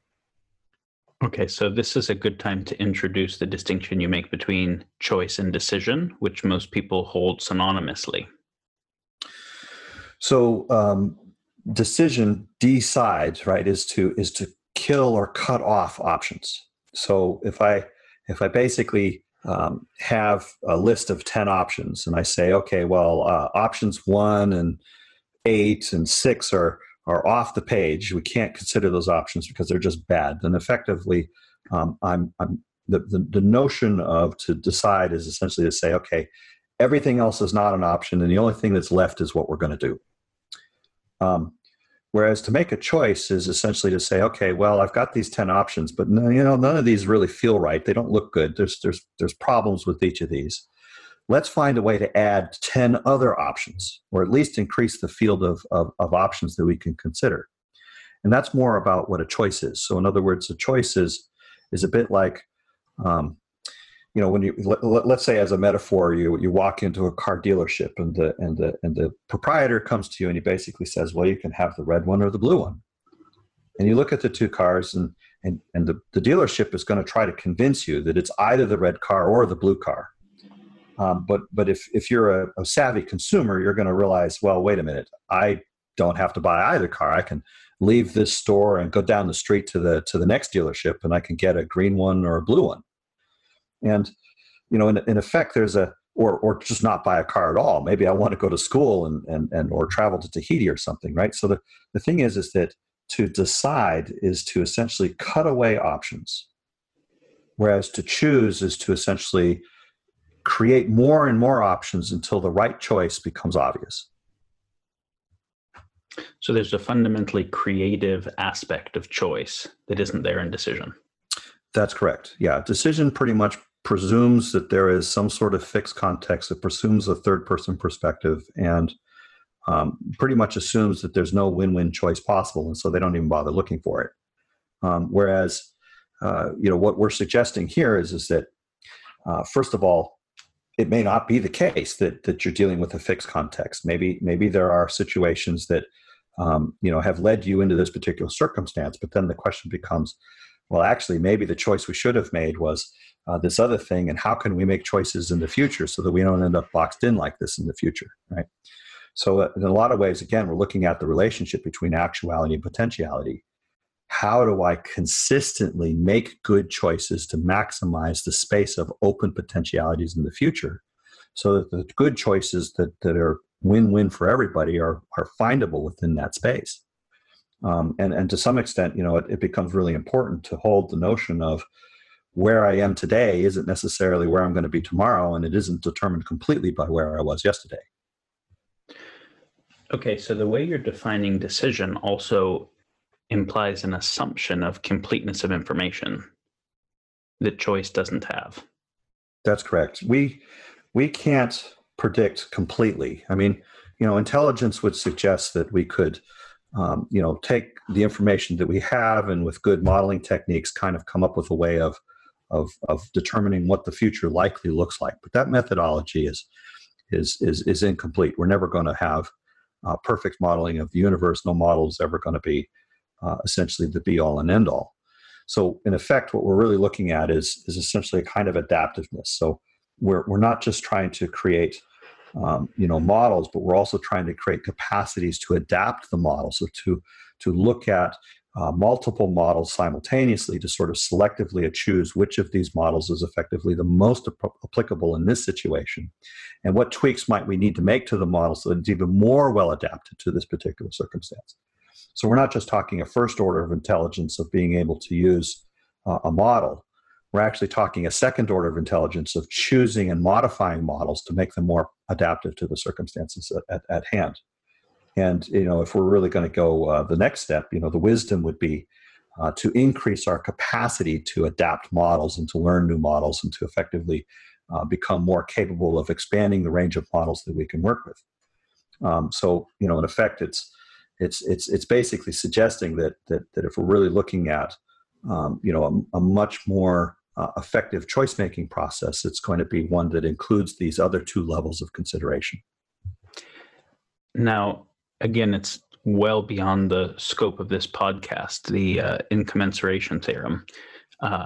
But there is a formalization that the knowledge we have in any scenario will never be fully complete, which says you want to always stay engaged in search rather than think that you've got complete information and just run optimization theory. Is there a way you can just kind of express the limit on completeness of information?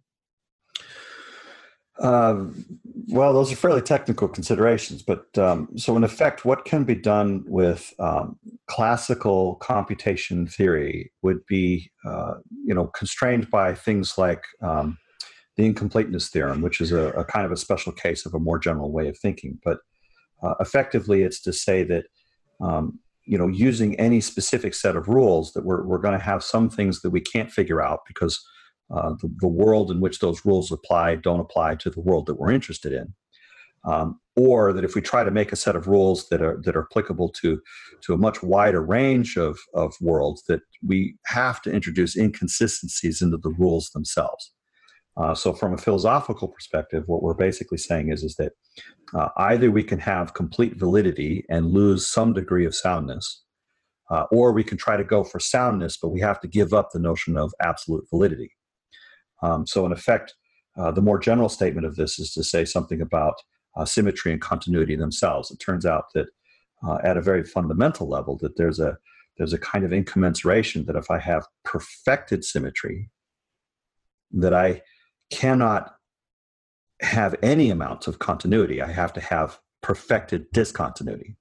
So perfected symmetry and perfected discontinuity become one possible way of looking. And then if I decide that instead I'm going to look at the world through a perspective of perfected continuity, that I can't get symmetry either. I can't have perfected continuity and account for perfected symmetry. I can only have perfected continuity and asymmetry. So of those four concepts of symmetry, continuity, asymmetry, and discontinuity, it turns out that, like oil and water, that there are only two pairs that go together.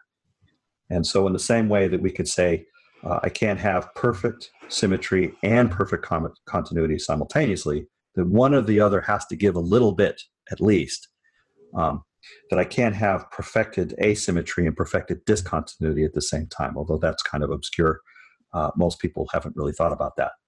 But in effect, it turns out that this notion of symmetry and continuity, insofar as it's derived or connected directly to the notion of comparison itself, has some pretty profound things to say about various theories of physics that are in common usage. So again, on UVSM, there is an article on the incommensuration theorem if someone wants to go deeper there. So we'll come back to something that'll feel more grounded for people in terms of ethics and a theory of choice. When you're talking about good choice increasing the possible and the actual, you're also talking about our choice's relationship to future choices, the phase space of choice. And I know there's a way that you can kind of describe good choice in relationship to future choices. Well, there's a lot of things that descend from this. So, for instance, one of the things that and in this conversation, again, this idea hasn't been supported yet. I mean, a lot of these ideas actually, I mean, there's structures that support these things. But if we were to presume everything that we've said so far was true, and then add yet another layer of derivation and then of clear thinking and process to this, we could get to the notion of within the perspective of the first person that a win-win choice is always possible, right? That whether or not I happen to have the personal capability to identify the win-win choice may be a separate matter, but on the other hand, I should not give up on the notion that there is a win-win possibility. In effect, to have this sort of proof of existence that basically says that there's always a win-win choice is essentially a really good thing, because it gives us a hope and a thing of desirable outcome to strive for, right? So, for instance, if I have 10 minutes of time, I'm not going to presume that there's no win-win choices and go directly to theory of trade-offs. I'm in effect going to say, well, can I increase the option space? So I might spend 3/4 of my time increasing the option space to try to encompass the win-win choice, and then spend the rest of my time searching for the closest thing I can get to for that win-win choice. And that would be overall a better approach than, say, presupposing that the options I had are the only ones, and that therefore I have to do theory of trade-offs and spending all my time running optimization functions. In some respects, there's with doing optimization, there's really two questions. It's actually more complicated to do optimization in one sense. I mean, search is tricky in its own way, but in effect, I not only have to ask what is the desirable outcome, but I have to really wonder whether or not the model I have as to what things are traded off in which way, what formulas I'm going to use to calculate the optimization are in fact the correct formula. And so it turns out that that's actually itself a search question, of a possible space of all formulas that I could use to calculate this particular optimum. Am I using the right formula? So it's not just a question of what is the desirable outcome. It's also a question of am I using the right optimization methodology? So if just given that that's a reality of the process too, that there's a need for us to essentially say, well, since search is intrinsic to this particular process, let's give it its due consideration.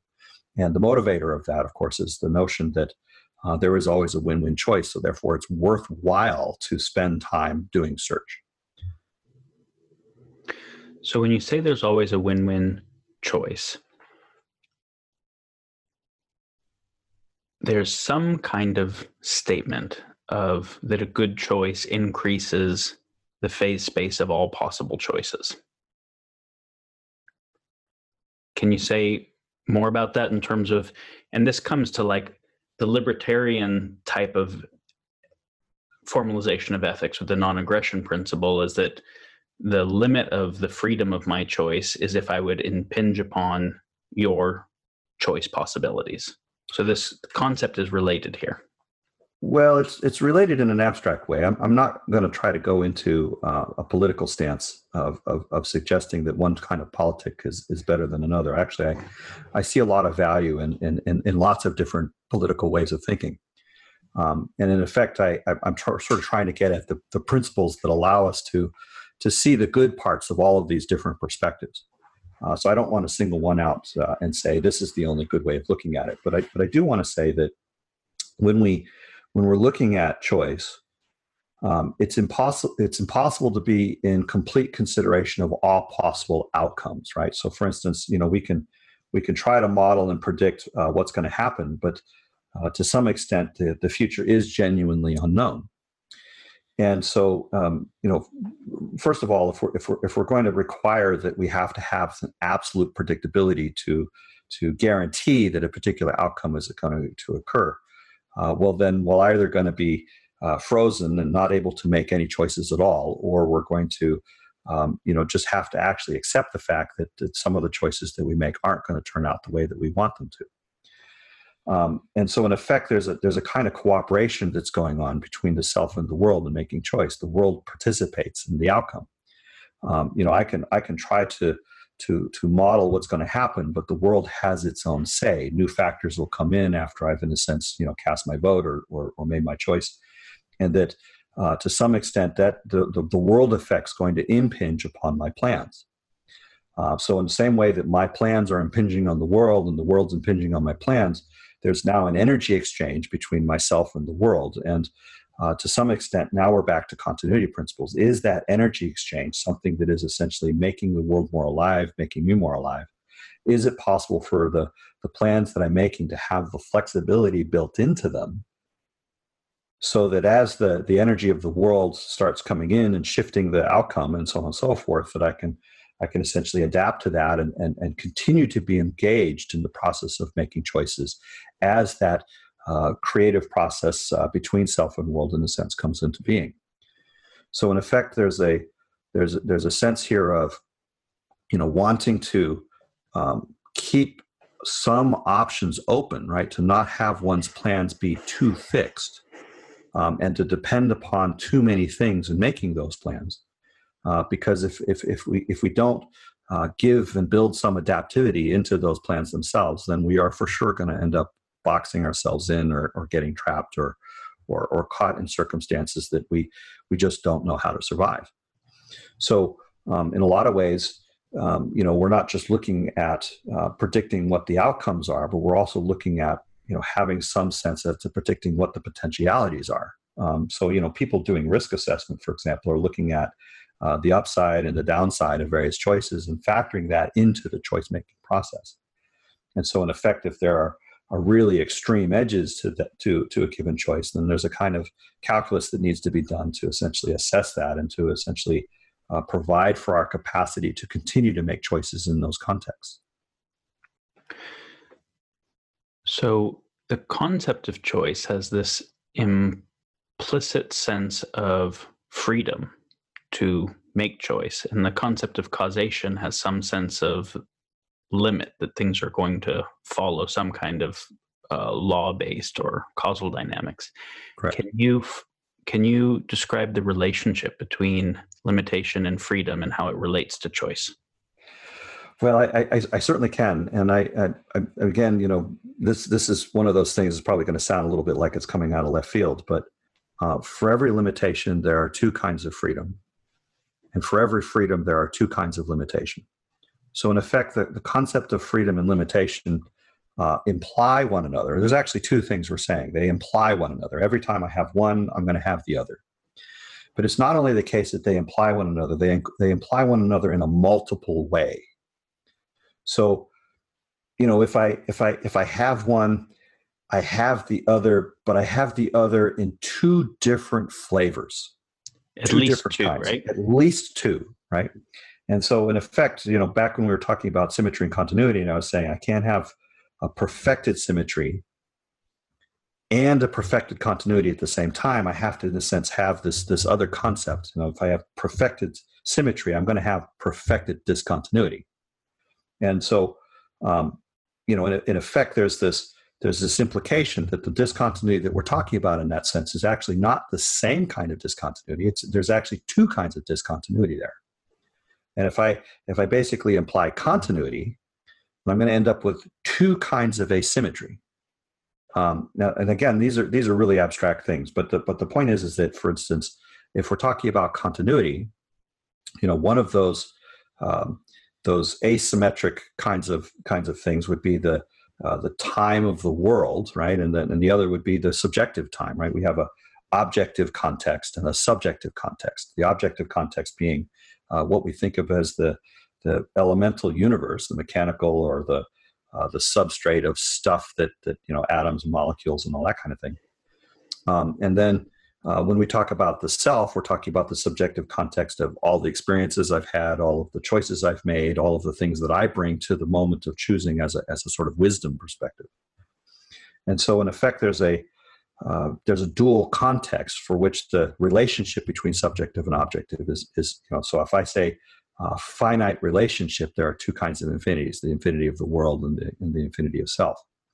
And again, these are all abstractions that are connected in various ways. But one of the net effects of the application of all these concepts and some others is that limitation and freedom imply one another, and that we just need to recognize that that's like just part of the way of how life, the universe, and everything just actually works, and that it's not just a singular application; it's a plurality. That there's a fundamental plurality to this process. That where I say any one of those is singular, that the other has to be plural. So to ground this in a way people understand, can you give some examples of a freedom that implies limitations or a limitation that implies freedoms? Sure. So let's say I wanted to become a concert pianist. So one of the limitations that I would accept, is that I would need to practice every day, right? To get into Carnegie Hall, you practice, right? So the idea here is that I'm now accepting a formalism of finger placement and having to sight read score and to go through essentially the whole history of music to really understand how the phrasing is. There's a ton of stuff that a good musician would essentially need to accept on as limitations to have essentially two kinds of freedoms. One, the freedom to hopefully play at some professional level, and then also the freedom to be able to vary the music that they're playing. Once they've learned the forms and they've gotten so that their fingers can really do a broad variety of things, then they can start to introduce creativity into the process and change the phrasing, or if they're really capable, maybe compose entirely new pieces of music. And so in effect, there's a kind of thing of to have a craftsman's skill and to be able to work in the marketplace or to create new products and new things, that one has to, in a sense, learn the physics of that particular trade, or to take on the particular understanding of physical universe and the laws that unquote we call the laws of nature. And so we might say, okay, well, let's flip that around. Well, it turns out that to be part of community, that there are some limitations there. So even though I might have freedom of expression in the sense of being able to say things which I hope are useful to other people, that to some extent I have to accept the limits of using the English language. And I have to accept the limits of I can only say so many words in any given number of minutes. And so in effect, there's a choice that has to be made as to which things out of all the possible things that I could say would be the ones that would be the most applicable to this given circumstance, or have the highest meaningfulness to the people that are receiving those.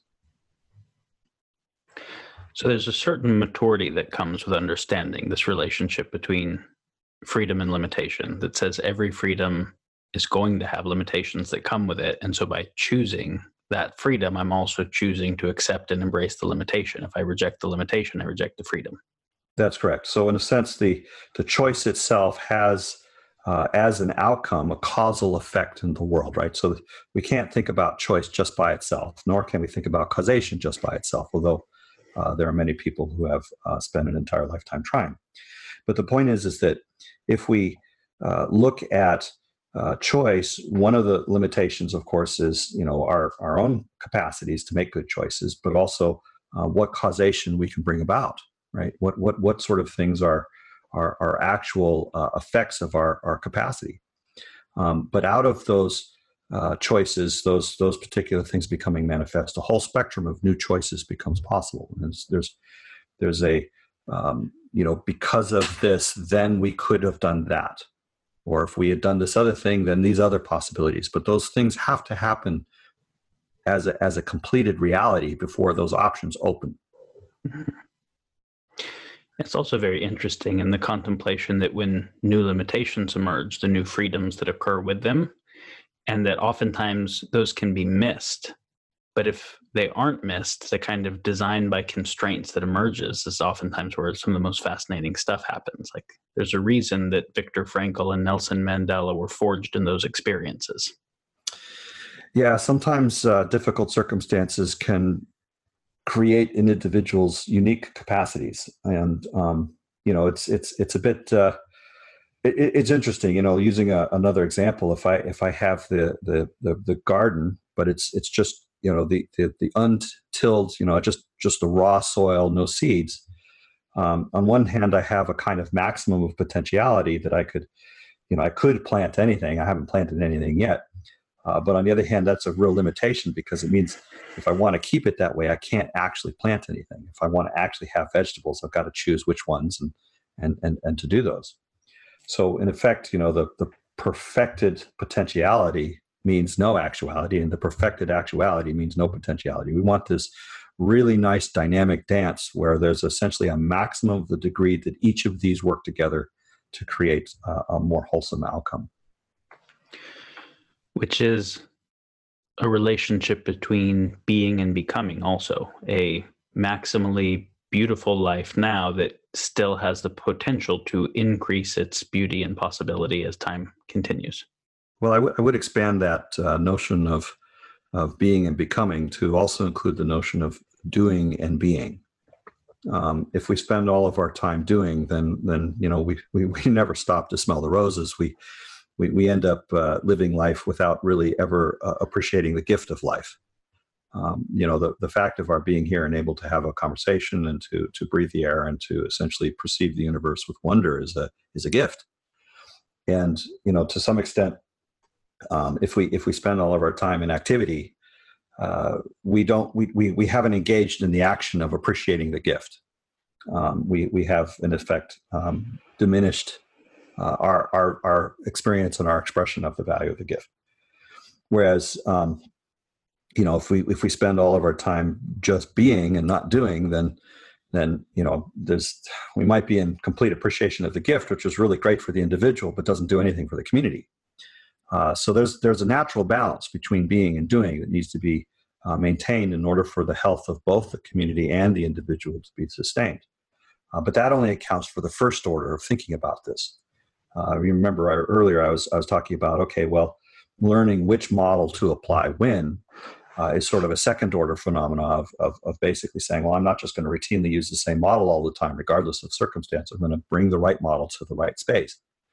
And then, if I really want to go next level, I'm going to actually start thinking about, well, how do I create new models? What's the generator function? What are the principles that I use to develop new models when I don't have any yet? Right? Maybe I'm in a situation that's so completely different than anything I've experienced that I'm going to have to actually come up with new models de novo, essentially. And in effect, there's a need here for us to really understand what makes a good model, what makes a good application of a model. How do we know when the model reality connection is really fitting well? And this, of course, is leading us back to the kind of epistemology that science has. But the issue here is that the generator functions that generate good models are not going to be covered by the models themselves, right? So, for instance, the scientific method is not going to be able to explain why the scientific method is the epistemological model to use. To some extent, we have to assume that. We have to assume things like time and space and matter and energy and all the phenomena of actual versus potential as concepts before the notion of scientific knowledge even becomes relevant. And so in effect, when we're basically talking about, things at the being, doing, becoming level, we're talking about things at a reality level, and the becoming part is essentially the learning process, the meta level, adapting new models, creating new perspectives, creating new possibilities. It's the search function rather than the optimization function. And for the place that the world is in today, these kinds of questions, really are relevant, and to some extent, we're wanting to make a very fundamental shift in terms of what our individual and collective behavior is. But in order for us to rightly ground that, we need to understand these basic concepts as an ordinating basis for us to be effective about developing the new kinds of models, new kinds of applications that are definitely relevant.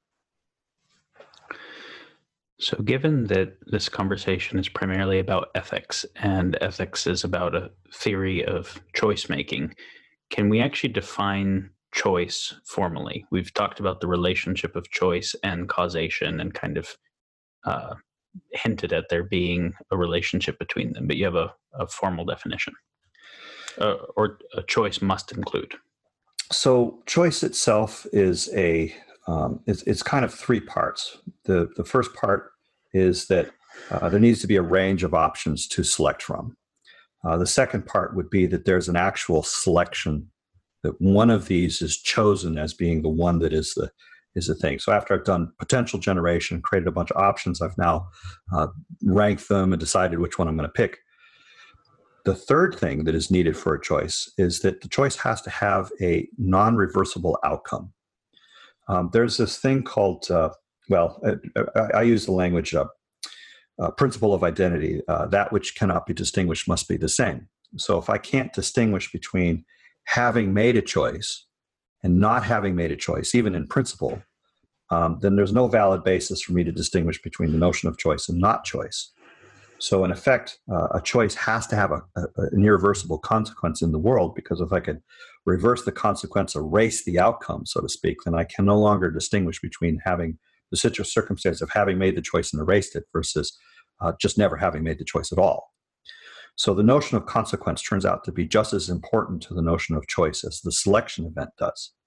So in effect, there's and again, when we say choice, we're basically saying, if I don't have any options to pick from, then the notion of selection isn't meaningful either, right? So really, what we're saying in this is that these three things together are the minimum necessary and sufficient concepts required to construct a notion of choice that has any sense of meaningfulness relative to the way that term is commonly used. So in effect, we're looking at potential, some sort of interaction, and some sort of causation as an outcome.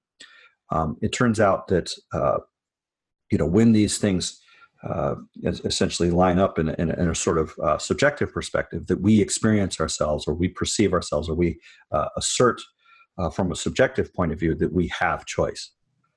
Again, this gets into first person, third person perspective to some extent, but that's also another topic.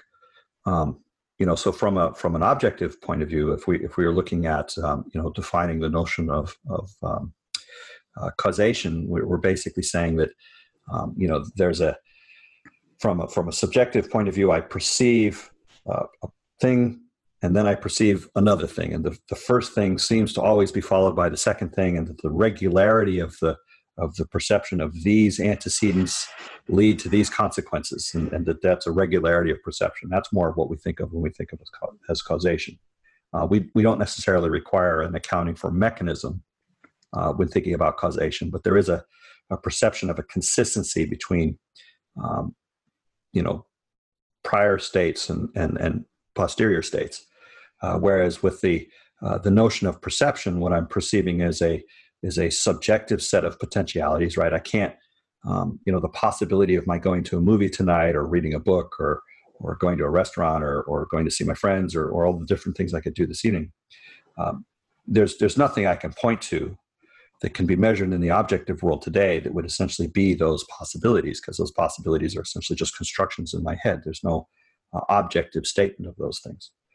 But I perceive a correspondence between those possibilities, my selection event, and the correspondence from a subjective point of view. So as a result, I have this notion of choice. The same way that if I perceive a correspondence between an outside phenomena and some other outside phenomena, then I perceive a thing that I would call causation. And underlying both of these is the notion of change. And these three together itself is another concept that we could get into if you like, but how's that for now? So this next question I'm going to ask may be impossibly hard to do here, but let's see. So a lot of people who have paid attention to the conversation in philosophy, modern conversation in particular around choice, think about choice as, because you're mentioning the subjective sense of choice. And we've already mentioned earlier that commonly the concept of objective and real are made synonyms, which then means subjective equals not real, but kind of almost by axiom rather than anything else. By presupposition. Yeah. And so there's this concept that choice is an adaptive illusion that doesn't actually have reality, that a conflation of causation and determinism being the same thing, and that because people describe first-person experiences in a way that when their brain is hooked up to EEGs correlates with brain states to some degree, and the brain states seem caused by the physics of previous brain states, consciousness must be an epiphenomena and acausal.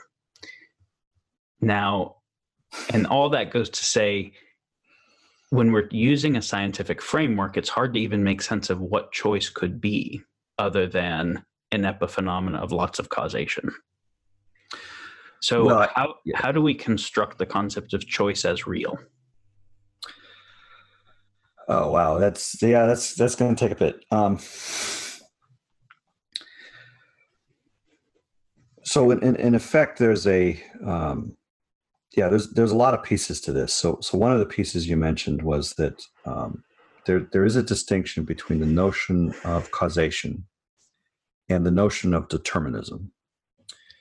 And so that's a really key piece. So what I'm going to try to do is I'm just going to try to summarize, I guess, sort of the perspective, the picture, and so from what I was asking or speaking to just a minute ago, I was basically saying that the notions of choice, change, and causation occur together, right? That I'll never have a notion of choice that doesn't imply a notion of causation, and that neither of these concepts can really be considered without already having implied a notion of change.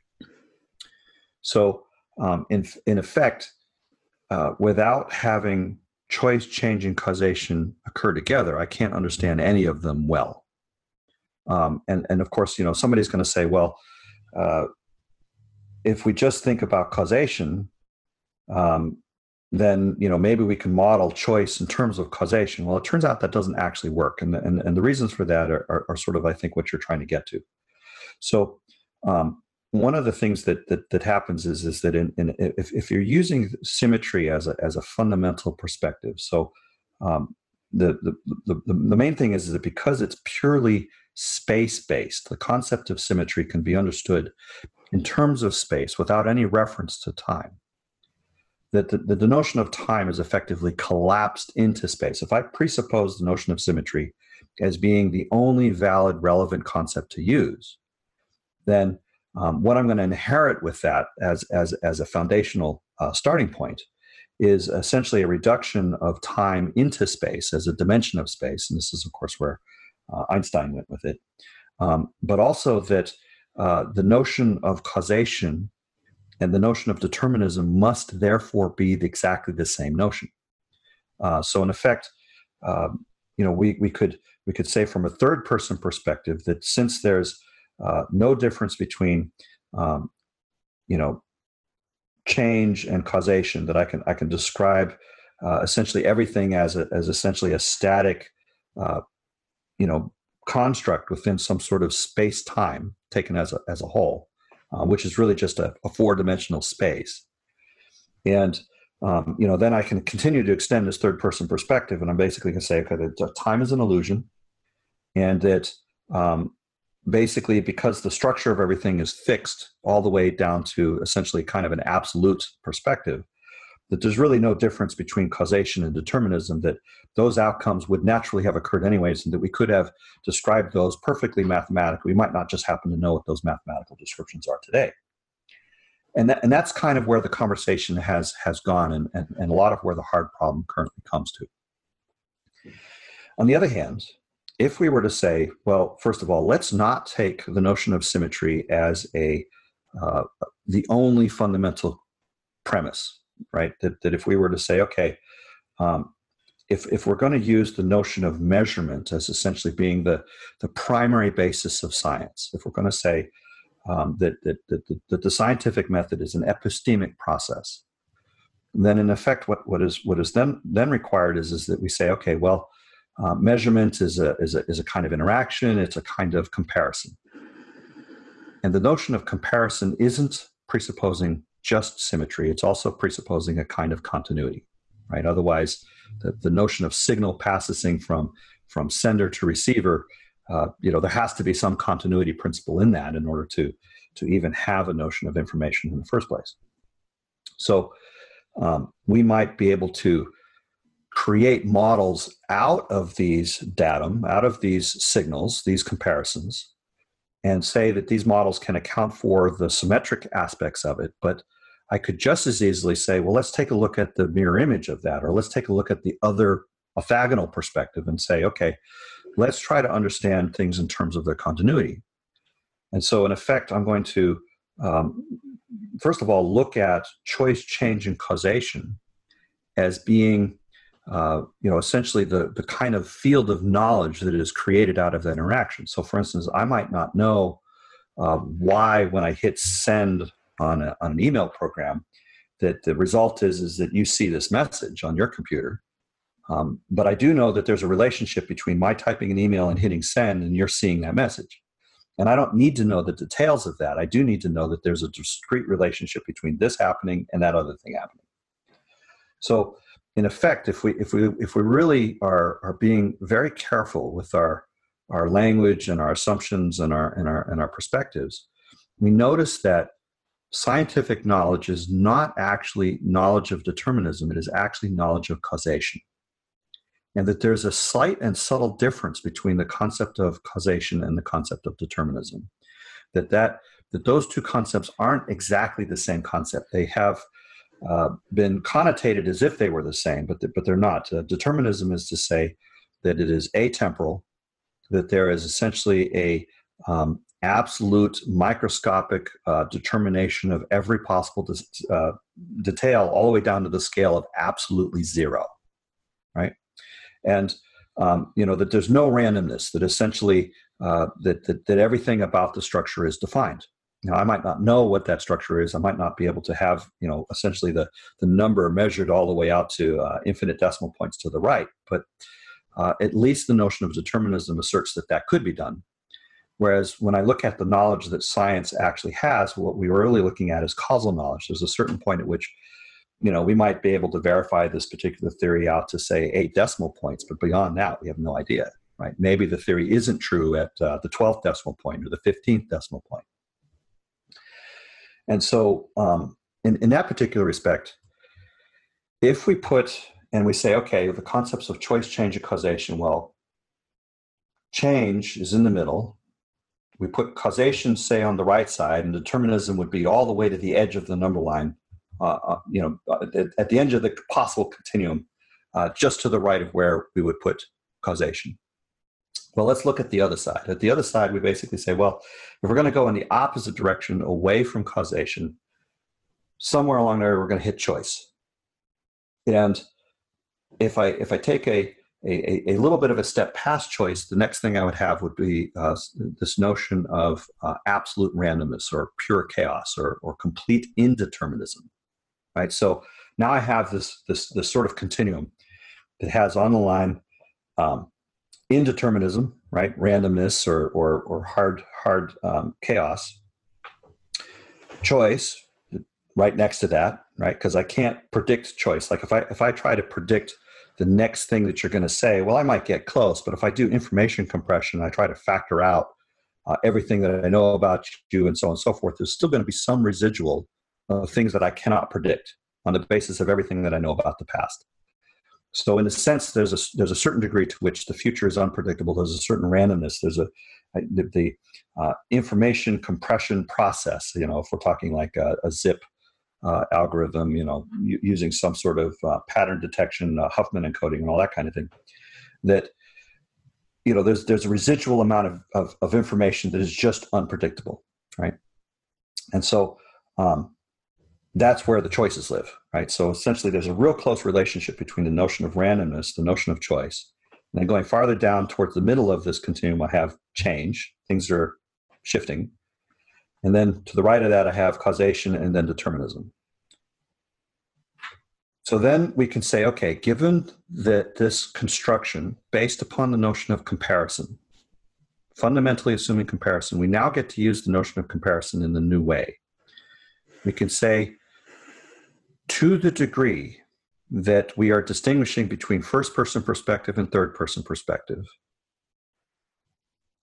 is the same degree that we are distinguishing between causation and determinism, is therefore the degree to which we're distinguishing between hard random and choice.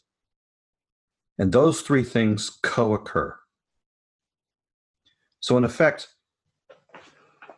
and this is where it gets, this isn't speculative, but this is where things get really primal. That in the overall perspective, that the notion of consciousness, temporality, and randomness are distinct, inseparable, and non-interchangeable concepts. They must occur together. And that it's only from that perspective that we can really understand what quantum mechanics is actually telling us.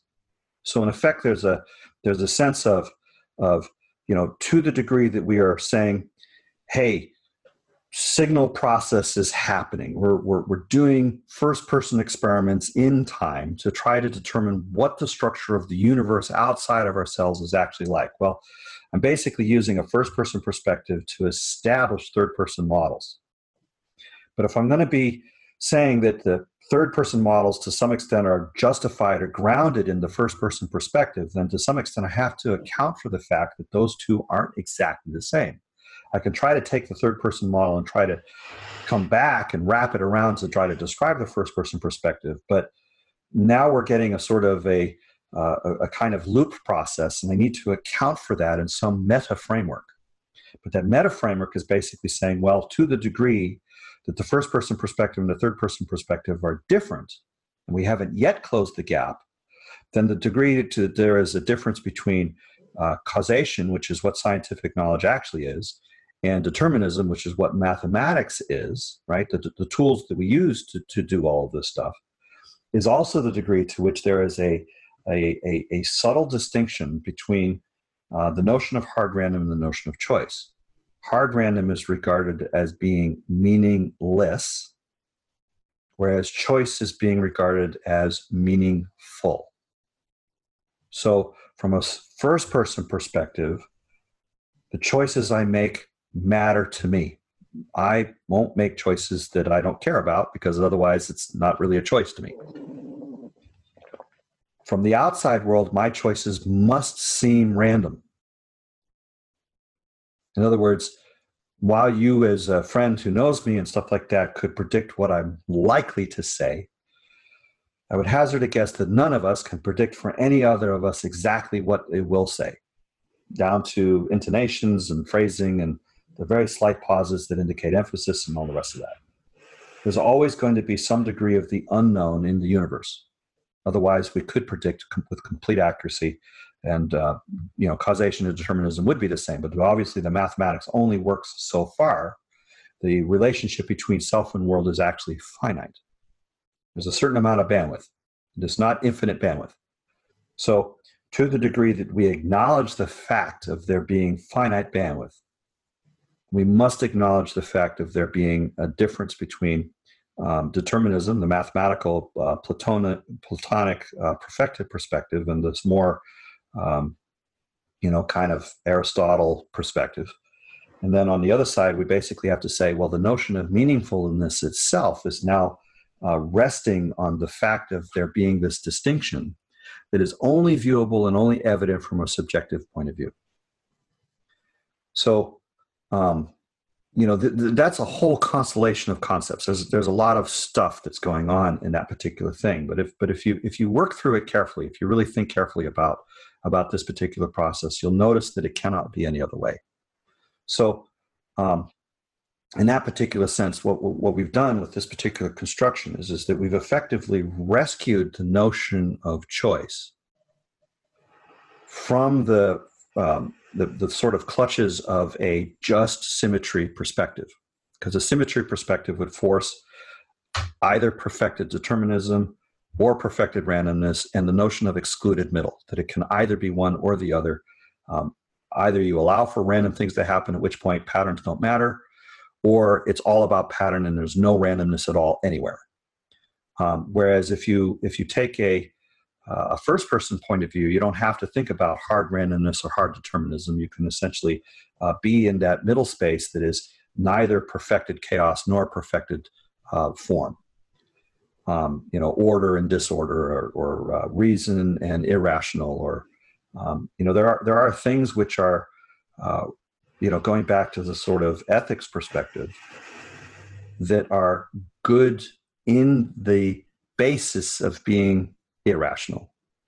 Love is irrational. If we're with a partner and we say, I love you because, and you fill in anything for the because, then that person's going to be in doubt that if that because ever changes, that you're not in love, you're not supporting them, you're not in service or helping them to manifest their dreams, or to do the basis of the notion of love is that which enables choice as an actual practice.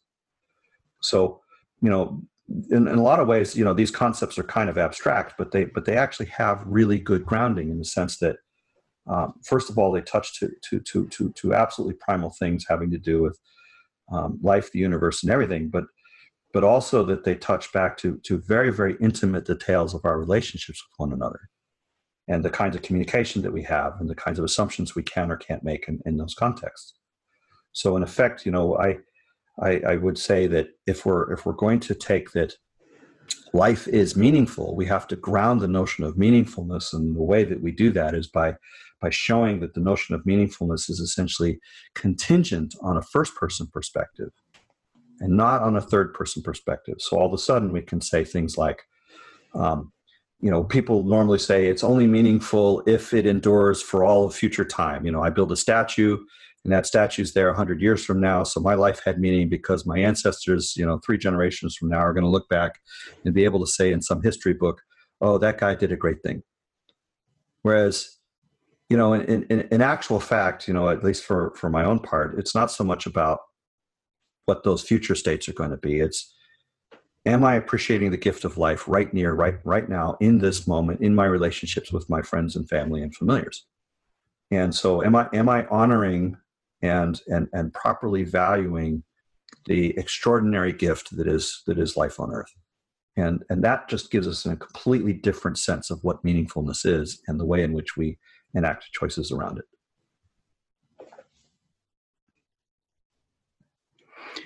Okay. So there's something like 100 things that I would like to double click on that you just said.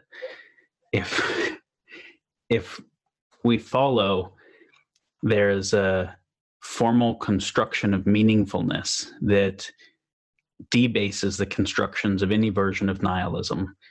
There is showing the philosophic errors of both physicalism and idealism. There's a relationship between the complex and the complicated to the causal and determinism type structures. There is a formalization of how the concept of time works in relationship to these. Lots of things. I think the place that I'll go next is, you said love is that which enables choice. Can you explain or expand on that statement? So In a lot of literature, people talk about what love feels like. And that's nice for the person that's feeling it. But I think that for a lot of us, we're really talking about how do we do love? How do we enact love? How do we recognize when someone else is loving us or that we're actually being loving to them? So, in one sense, I could sort of say that this is more about the practice of love than it is about the feeling of love. Love as an action. And so, first of all, when we're saying love is that which enables choice, what I'm basically saying is that I'm enabling the choice of the other, right? So if I say to my partner, I love you, first of all, there's the specificity of the you, right? Who specifically am I saying that to? And if the person that I'm saying that to doesn't believe that I'm saying it to them, it's the generic you, I love everybody, then to some extent they're not going to feel particularly enabled by that. They're not going to receive anything that is essentially meaningful to them personally because it wasn't intended for them personally.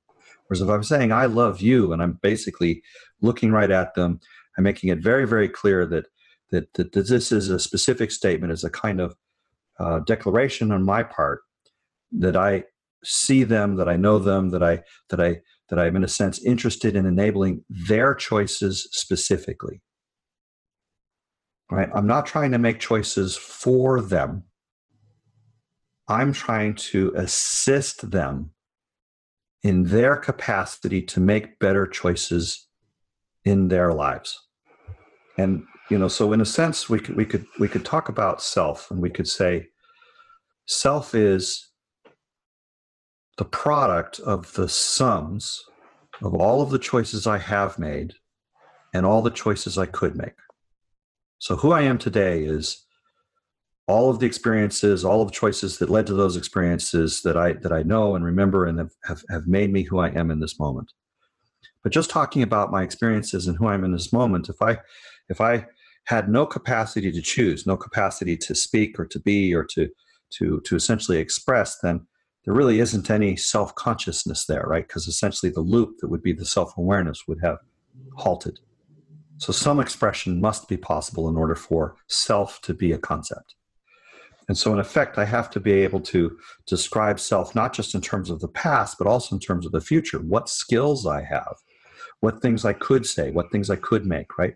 If I have gone through the discipline of learning how to play the piano, then part of who I am is all of the things that I would hope to write in the future, all the music I have yet to make because of those skills.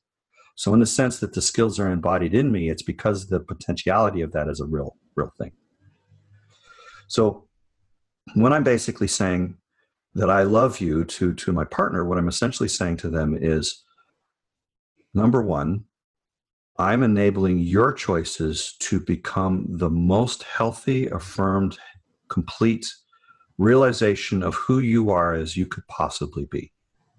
So in other words, not only is it the case that I'm not trying to make the choices for them, I'm trying to assist them in realizing their dreams, to, in a sense, develop themselves and their relationship to the world and back to me in as full a way as they possibly can. I'm not doing it because they're in relationship to me. I'm doing it in relation to that being that I'm essentially affirming is becoming more alive in their relationship to themselves, their aliveness in the world, in every aspect. So if they happen to be introverted, then to enable them to become more realized as an introvert. If they happen to be extroverted, then more realized as an extrovert. And so in effect, there's a sense here of they're becoming more vivid as a being. And so in a sense, now I can experience the aliveness of that other person, that they are more themselves. And if I do this well, then of course I appreciate them even more and the gift and the miracle of who they are. And that becomes yet a further basis for strength and love. They make good choices, and I try to help them make even better choices. But the choices, the notion of goodness is, in a sense, first reference in terms of their own relations. So that's one key piece. Another aspect that is kind of related to this is that in the sense that we look at children, right? So and this is just an example. It's just showing another way of understanding this. So when a child is born, they are helpless. They can't make any choices themselves. And sometime, maybe they're 18 or 21 or who knows these days, but they move out and they essentially establish their own independent lives. And if things go as they naturally would, at some point we will pass and our children will live on beyond us. So clearly at some point, there is a transition from can't make any choices on their own to, after we're gone, having to make all of their choices on their own, right? Or at least in some context that they establish, not something that we've created. And so in effect, there's a degree to which if we are going to serve our children well, we are wanting them to make wise choices.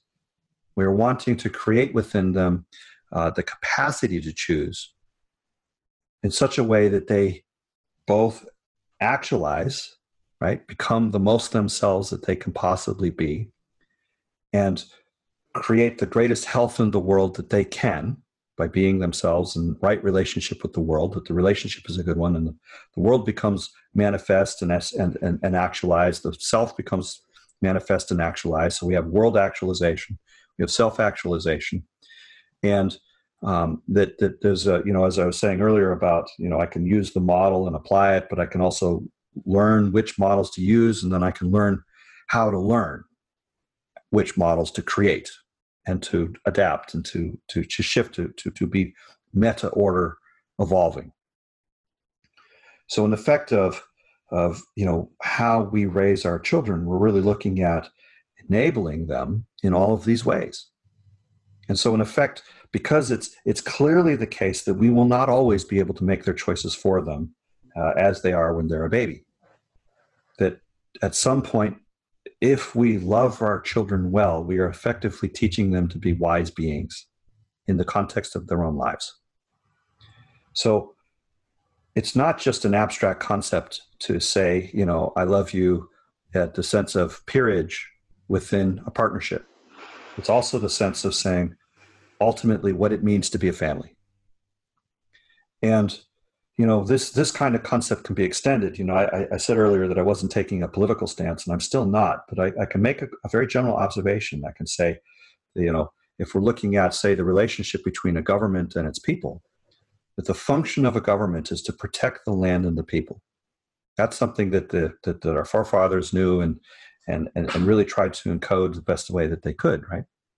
And that, in effect, if we're going to take up the mantle of that, we have to protect the land as the capacity to have future generations. Because if the land is sterile and poisoned and toxic, then you're not going to be able to grow food on that. You're not going to be able to have people live there. So you have to protect the land, and you have to protect the people. It's like the people are the seed of the next generation as well, right? And if you don't spend some time paying attention to the well-being of the future potential states of both of those things, then the choice to make choices for that civilization goes away.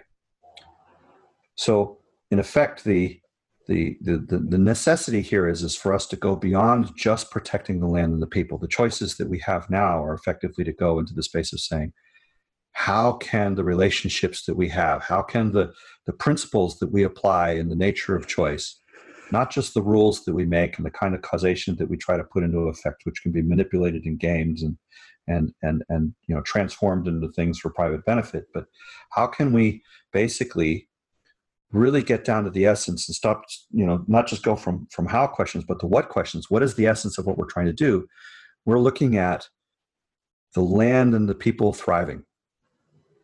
We want to make the kinds of choices that actualize thriving, not just boundary creates protection. Because this is, again, going back to this notion of decide, to cut away, to prevent from happening. Well, I can only go so far as preventing bad things from happening. And if I somehow am successful at perfectly preventing bad things from happening, the relationship between limitation and freedom now all of a sudden starts showing up.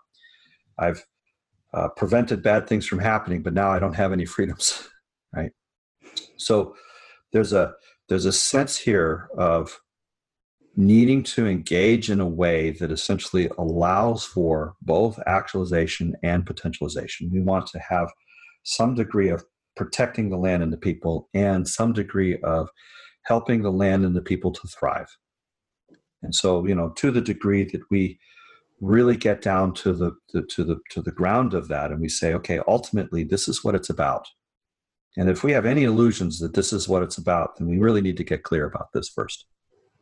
Once we have clarity about that, once we know the answer to the what question, then we can start to think about answers to the how question.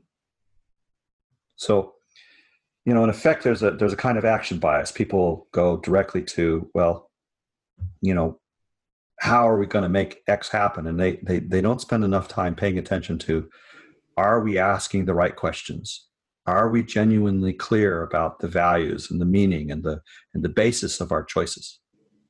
So if I'm going to be appropriately loving to a child, for example, I have to at some point acknowledge that really what I'm doing is I'm enabling them to choose, and this is ultimately what the meaning of love is.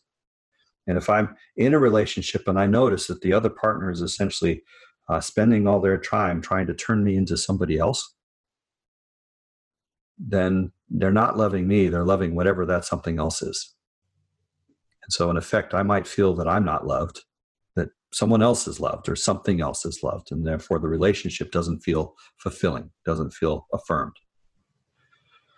So in one sense, we can use the notion of the notion of love as that which enables choice as a litmus test for the kinds of ethical thinking, the kinds of principled thinking that we're talking about. And we can consider that in interpersonal relationships, in family relationships, and in relationships between a community and a person. If we think of government as being essentially the social contract writ large, what is the relationship between the individual and the community, and how do we develop things that affirm the holistic basis of both of these? It doesn't have to be a trade-off of one versus the other. And so in effect, we need to ask deeper, more clear questions about the fundamental what of what's actually life and meaning, and the basis upon which we make good choices, the principles. So there's a way that you're connecting the idea of a good choice and the idea of a loving choice. Correct. A loving choice is one that essentially is affirming the actuality of the person as they are in this moment, and also affirming the totality of the potentiality. And I can't know all of the potential that a person has. A potential is an invisible thing. I can point to a thing that's actual, but I can't point to a thing, not with my finger at least, as to the potential. So in this particular sense, we're talking about faith as vision wide open.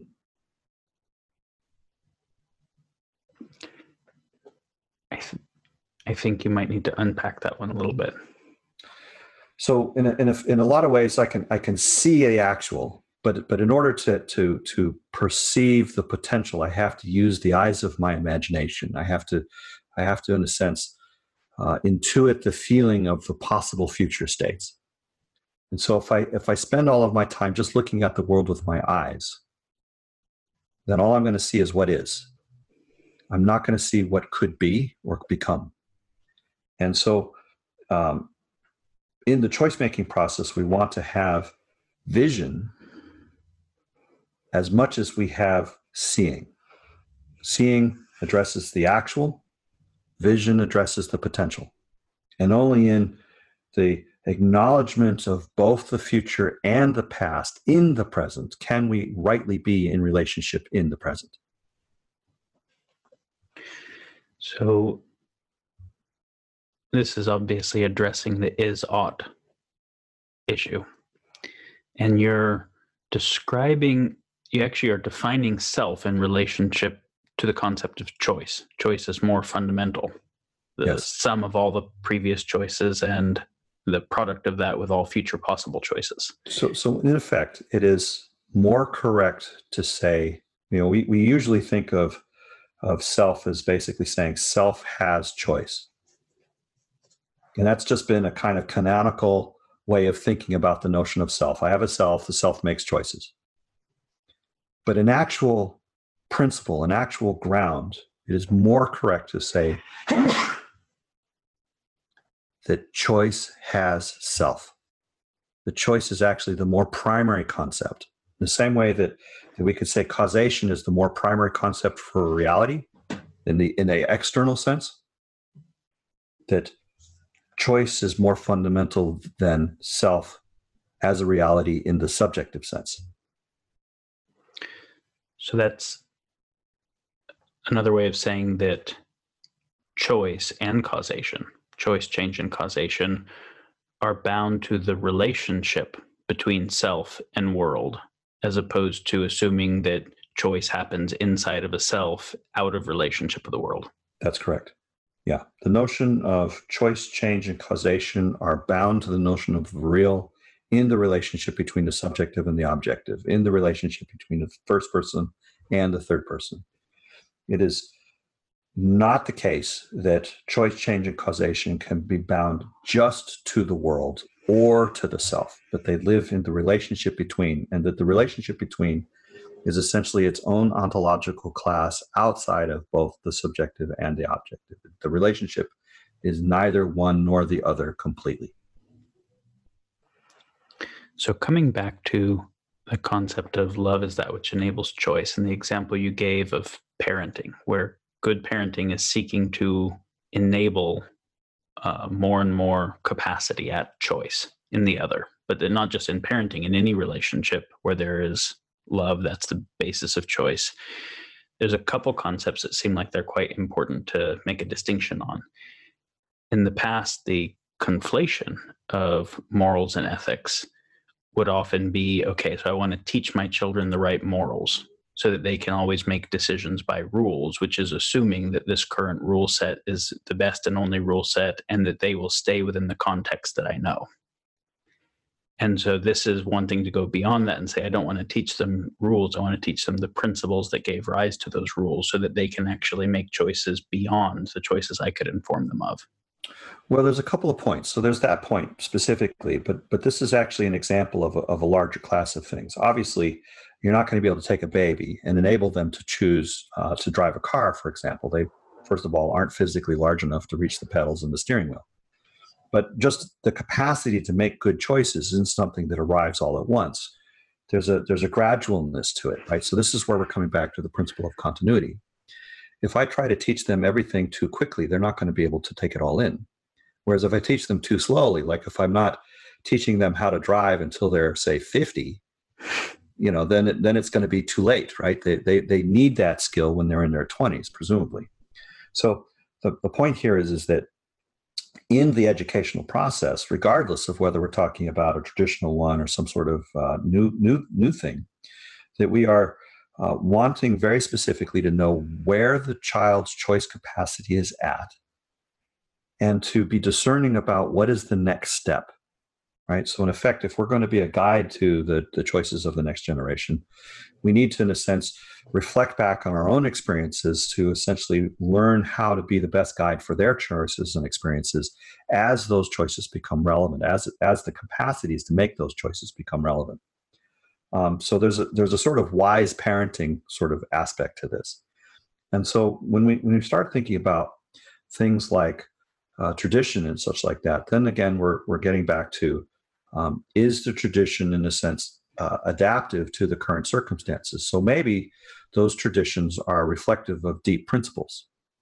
And, if the outside world is changing very, very slowly, then those principles apply the same way that they would have previously. And so we can use the rules as a kind of shortcut, a kind of heuristic, to essentially make the educational process simpler and to be able to focus on other things. So if I didn't have any habits, for example, if I had to pay attention to every sort of neural impulse in my legs in order to walk, then I would be so distracted that I wouldn't be able to look at where I was going. So in effect, to have adapted the habit of, the kinds of sequence of muscle memory that essentially allows us to walk down the street, I can look up and I can pay attention to where the cars are. I can pay attention to, where I need to go and more abstract matters of why that might be meaningful. So in effect, there's an acknowledgement here that rule systems as a kind of heuristic process can be adaptive in circumstances where those rules are still applicable. Mm-hmm. On the other hand, if we are living in a rapidly changing environment where the circumstances of our communication processes and the kinds of things that are happening on a day-to-day level and the kind of environments that we're involved in are very, very different than that of our forefathers, then what we need to do is we need to get to a place of saying, okay, these rules are an expression of a deeper set of principles. What are those principles, and how do those principles essentially inform the choices that we make today? And can we translate that into a set of modified rules that are more adaptive to the current circumstances? So you don't have to throw the tradition out completely, but now you're using the tradition as a kind of guide as to how to make the new tradition in the right way. And so I think that to some extent that if we don't notice that, this goes back to what you mentioned earlier about the complicated versus complex. Complicated is kind of an outside in, we're going to set this up from a sort of top-down perspective, whereas the reality that we live in, the natural world and the interactions between people and cultures and so on, has more of a complex character. There's a dynamicism to it that no outside set of rules can completely encompass. There will always be things that happen that you couldn't have predicted or expected in advance.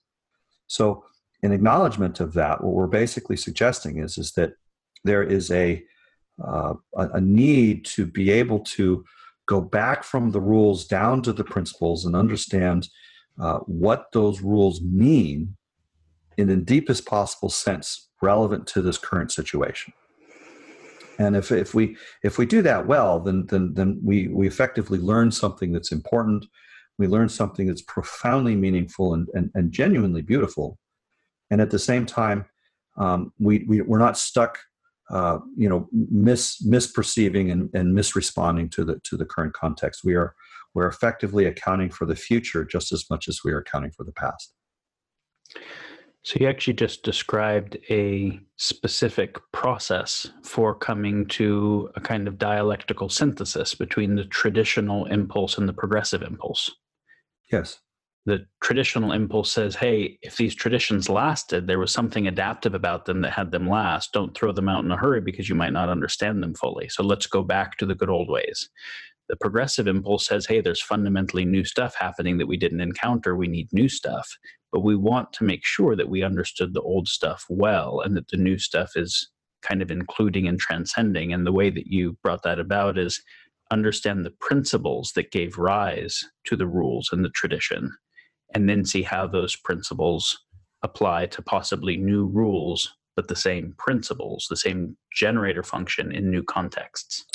Yeah, I would be a little hesitant to apply the labels progressive and conservative or, traditional versus non-traditional or any of those kinds of things, because as soon as we pull in those kinds of labels, we're going to inherit all of the connotative baggage and political machinations that have been occurring with those terms historically.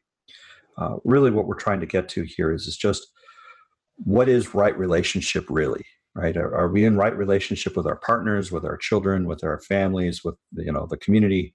Are we in right relationship to the earth? Are we in right relationship to our own bodies, to our own psyche? And, in effect, to really be able to understand how to navigate in that particular space, we need three things. We need a compass, right? Some sort of ordinating basis as to, what does it mean to make a good choice? This is what we're talking about when we say ethics. And then we need a map of some sort. What is the geometry of the space that we're in? What are we really encountering here? And then we need a knowledge of current position. If we don't know where we are, whether or not that map is essentially describing the circumstances we're currently in, then we still can't navigate, right? We need all three. If we're trying to traverse some landscape and there's a cliff right in front of us or a mountain or a wall or something, and the map shows that, we know our current position, we know which way the orientation is, we can probably navigate around. Or we would say, hey, this is a circumstance we're tunneling through is a good idea. Because in effect, we are essentially trying to have a sense of, first of all, maximizing the actuality and the potentiality. If I don't acknowledge the actuality of the present circumstance, if I'm not confused about the present and the past, I recognize the present, I accept it completely as it is without trying to, be in deceit with myself as to what is actually the case. So I can use the past to perceive the present, but I have to be able to perceive the present as itself genuinely. That's the actual part of it. Then the potential part of it is, can I be sensible? Can I make good choices? Can I essentially get to where I want to be? Do I have a sense of where that is in relation to where I am now? And so in effect, this is why the map is important. So, if we are basically saying, hey, we want to get to this particular location, first of all, we're looking at the potential space of all possible routes that will get us there. So there's not just a sense of where it is, but also a sense of what are the potential directions we could go to get to that particular position. So if I basically have the left half of my body try to go one way and the right half of my body try to go another way, that's not going to be a very effective choice. I'm going to be in conflict. So the first part of this is that if we're going to be essentially in right relationship to the future and to act and to move with quickly and decisively, so to speak, I'm going to need to have a unity of self. I'm going to need to create a sort of comprehensiveness that all of these paths have been evaluated in some sort of holistic way. There's a kind of internal council that has hashed it all out, discussed it, made sense of the situation, and arrived at, okay, all of us is going to commit to this path, and we're going to go down this, and we're going to be aware and sensible by paying attention to the circumstances we encounter along the way so that we can adjust our path if it turns out to be necessary.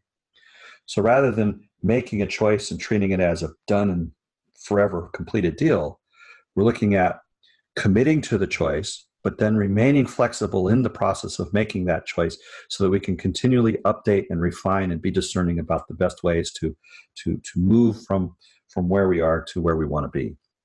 We can't do that by accounting for just the actuality. We have to account for the potentiality. You also just specified a really important process that is fundamental to good choice making, which is noticing where there are internal conflicts and having basically a conversation between the parts that are in conflict until they come into a kind of unity. So there's a wholeness of self in the choice making. Yes. So in effect, I'm saying that from a symmetry point of view, I want to be able to think through a particular choice with clarity. But from a continuity point of view, I want to be able to feel through a choice with clarity. If it doesn't feel good, something's probably wrong. Mm-hmm. So I want to understand why that discomfort exists. If I can't think through it and it doesn't make logical sense, something's probably wrong. I want to figure out where the error in my thinking is. So either way, we want to sort of generalize to the idea of good choices are things which I can both clearly think about and clearly feel through, and both come out good. So you're creating some kind of mapping between continuity and feeling and thinking and symmetry. That's correct. Can you unpack why feeling is the language of continuity? So this goes back to what I was talking about earlier with joy and pain. So pain would be where there is a cessation of feeling, right? I feel the pain, but I can't feel anything beyond it, right? So if I have a cut on my arm and it interrupts my skin or maybe my nervous system, I'll feel the cut, but I might not feel the tip of my finger anymore. The tip of my finger may be numb because I've severed the neural signals that essentially allow information to pass from the remote location. So, in effect, there's a blockage in the continuity of self, right? There's an opacity that has been created. So when I say to be able to feel through, what I'm basically saying is that I'm operating as a whole and unified being, i.e. that there's a continuity that connects every part of myself to every other part of myself so that I can essentially treat it as a whole, rather than having some isolated islands of, like in this case, my finger that I can't sense anymore. No longer can be sure that I can either have it be a vehicle of perception or expression. Right? If I can't have the nervous system receive the signal, it's probably a good bet that I wouldn't be able to move the finger either. That's not universally true, but it's probable that the same pathways that the nervous signal is passing is both going to be used for perception and expression. So in that particular sense, when we're talking about thinking, we're talking about forms of thought, abstractions, and so on and so forth. Whereas we're talking about feeling, we're talking about embodied connectedness. So that's kind of why those constructions go that way. I mean, the form, like I said, goes back to the notion of logic, premises and conclusions, and the tools that we use to get from premises to conclusions. All of those are kind of abstractions. They're virtual things. But again, validity by itself is not enough. We also need soundness. And soundness basically means that there needs to be an embodied aspect to it. That's where the continuity comes in. So you're basically saying that a full epistemology involves the navigation of feeling as much as of thinking. Yeah, the intuition tells us what we should work on, and then the intellect helps us to work on it rightly. I mean, if you don't have any imagination, you're not going to come up with very many creative ideas. In effect, there's a generative capacity to ask questions and to look for new things, and then there's an optimization capacity which has to do with refining perspectives and essentially testing ideas as being correct. Okay, so recognizing time and the need to wrap up, I want to come to a couple key things of ethics that we haven't discussed fully yet. So when you talk about a loving choice being that which enables choice in the other, so then, of course, any attempt to compel someone to do something in particular, which is trying to collapse their choice to some way that we can causally influence it, would not be a loving choice, would be some violation of a symmetry ethics. I wouldn't want someone trying to manipulate my behavior, so I'm doing something I wouldn't want to trade positions with. Yeah, symmetry and continuity both. Yeah, definitely. So then good choice in self in relationship with reality includes all the selves I would interact with, is loving choice in relationship with all selves. So I'm seeking to make choice that both increases my future choice possibility, but also the future choice possibility of anyone affected by my choice. That's correct. Can you foreshadow at all what a world with that choice-making basis would be like?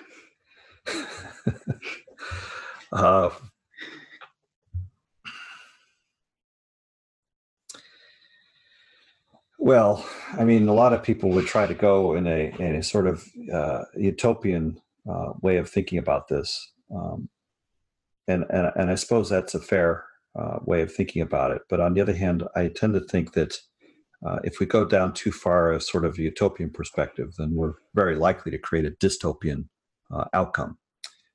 So in effect, there's a need to really identify, what are the necessary and sufficient conditions for long-term conscious, sustainable evolution. And again, these aren't lightly said things. These are actually really specific things. If you just have sustainability but you do not have evolution, then it's sterile and it will eventually die as the world changes, as the universe changes. If you have evolution without sustainability, you have lots and lots of change, but it obviously doesn't persist because sustainability has to do with persistence. So lots of change and then it all goes away because it didn't persist. And if we don't have consciousness, then in effect, it could be very well asked, well, what's the point? Why bother? What is the ultimate meaning of all of this?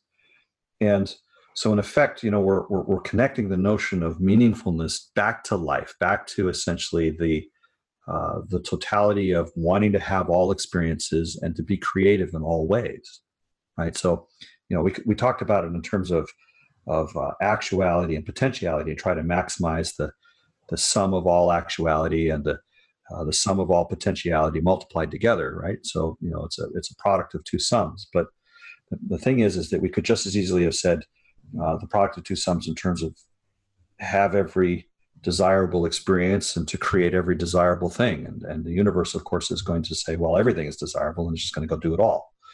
Now, the thing that we're getting here is that, if we're really going to be kind of grounding these concepts, what we notice is that there is found to be this relationship between the notion of life and meaningfulness, the notion of life and consciousness, the notion of meaningfulness and consciousness, and that these three sort of act as a kind of ordinating basis for what the notion of goodness is in the notion of right relationship. So based on that, we could say, well, at the very least, the world will be a healthier place. People will be happier, and they'll be more glad to live there in that world. Now, we could talk about happiness set points and all sorts of things like that, but the notion of health is essentially much more of a grounded thing relative to the absence of life. Essentially, the difference between ourselves and a rock is enormous. So, in effect, there's a kind of holistic, almost fractal way of thinking about it, and to me, that just goes back into the notion of beauty and aesthetics. So, we've been talking a lot about ethics, but the twin concept to that is one of ethics. And so, one thing we can aesthetics, yes. Yeah. We've talked about the good, and to some extent, we've talked a little bit about the true, but now it's time to talk about the beautiful. One thing we can say categorically is that embodying these concepts, these principles, that the world to be will be much more beautiful than anything we could imagine today. So the concept of the goodness of choice is connected to a wholeness of self, a wholeness of world, and a wholeness of relationship between self and world. Yeah, that's the true part of it, right? And so now we're talking about the beautiful part. Mm-hmm. But in terms of I could seek to fulfill a desire that would have causal consequences that would damage the choice-making capacity for something desirable for somebody else. And yet I would say under those circumstances, you have not fully realized the truth of your desire. Right. What you think of your desire on a surface level is actually reflective of, or maybe even a misinterpretation of, a much deeper desire, which is far more holistic and true, even for yourself. So talk about the consideration process, the thoughtfulness, the conscientiousness process that informs the clarity of desire that informs right choice. Well, the key word was already just spoken. I mean, you said clarity, right? So if I'm confused, parts of me are in conflict with other parts of me. It's a pretty good bet that parts of me are also going to be in conflict with other people. And so, in effect, what we're getting to here is that if I want to be in right relationship with other people, I have to be in right relationship with all of myself. I need to have a reflexiveness between getting the internal practices right and getting the external practices right. It's just a little hard to imagine that we would be able to do one without the other. So, in effect, what we're saying, therefore, is that to develop the kind of continuity of self and the kind of continuity of other is also to have developed the kind of continuity of the past to the future, right? That I'm in a sense creating a goodness of outcome in the long term based upon the goodness of internal relationships and the goodness to self to world relationship in the moment. So I can't predict the future, but I can say that whatever future is going to be will be most enabled by healthy self, healthy relation to world.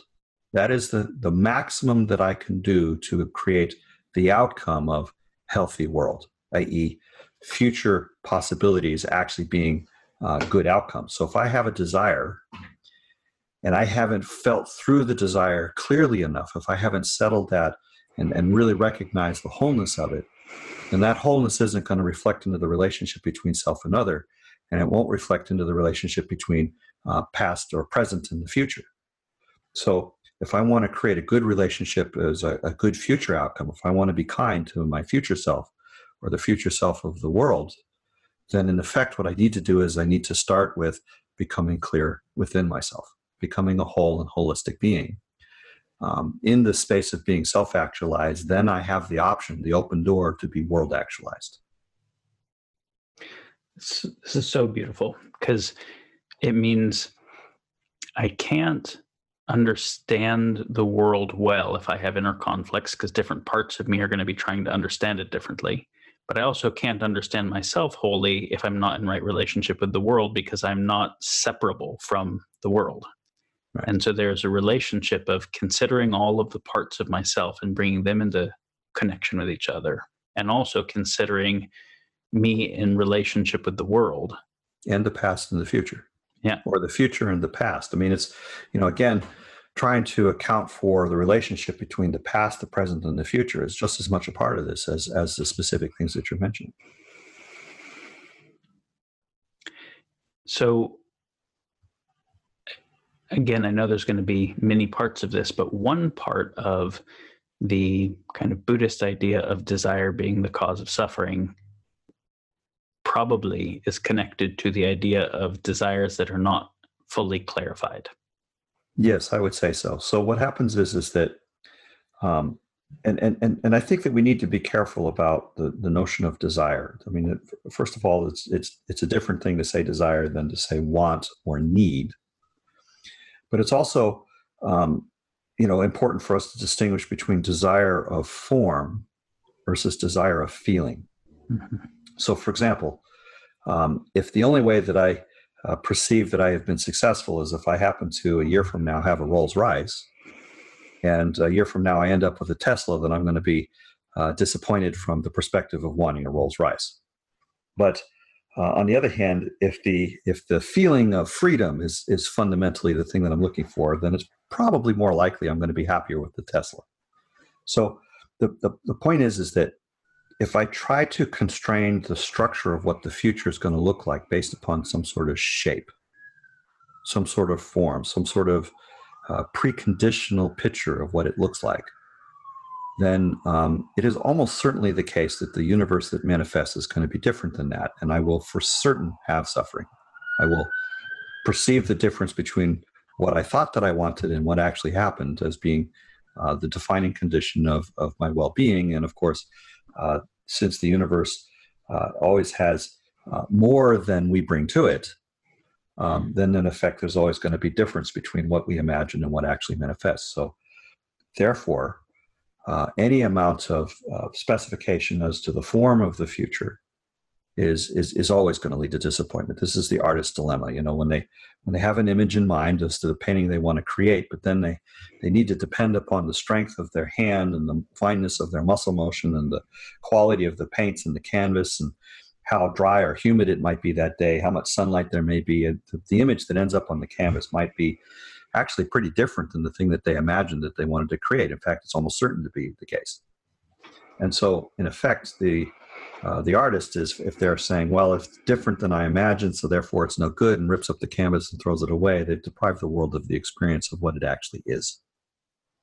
So, in effect, there's a need for us to basically say, well, attachment to form is a problem.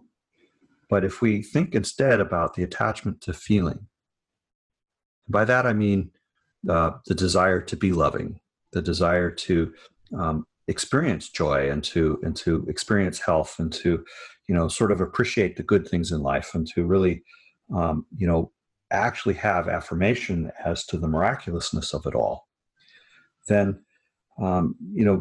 losing touch with one's own feeling, becoming insensitive, unable to sense, unable to yearn or to have hope or to desire the beautiful woman or to move forward in a circumstance where there's a good thing to strive for.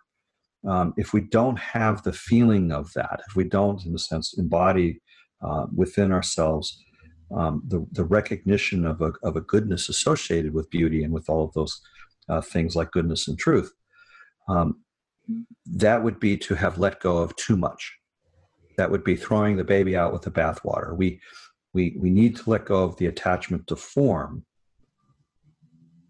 But I think that it's actually necessary for us to maintain an attachment to good feeling.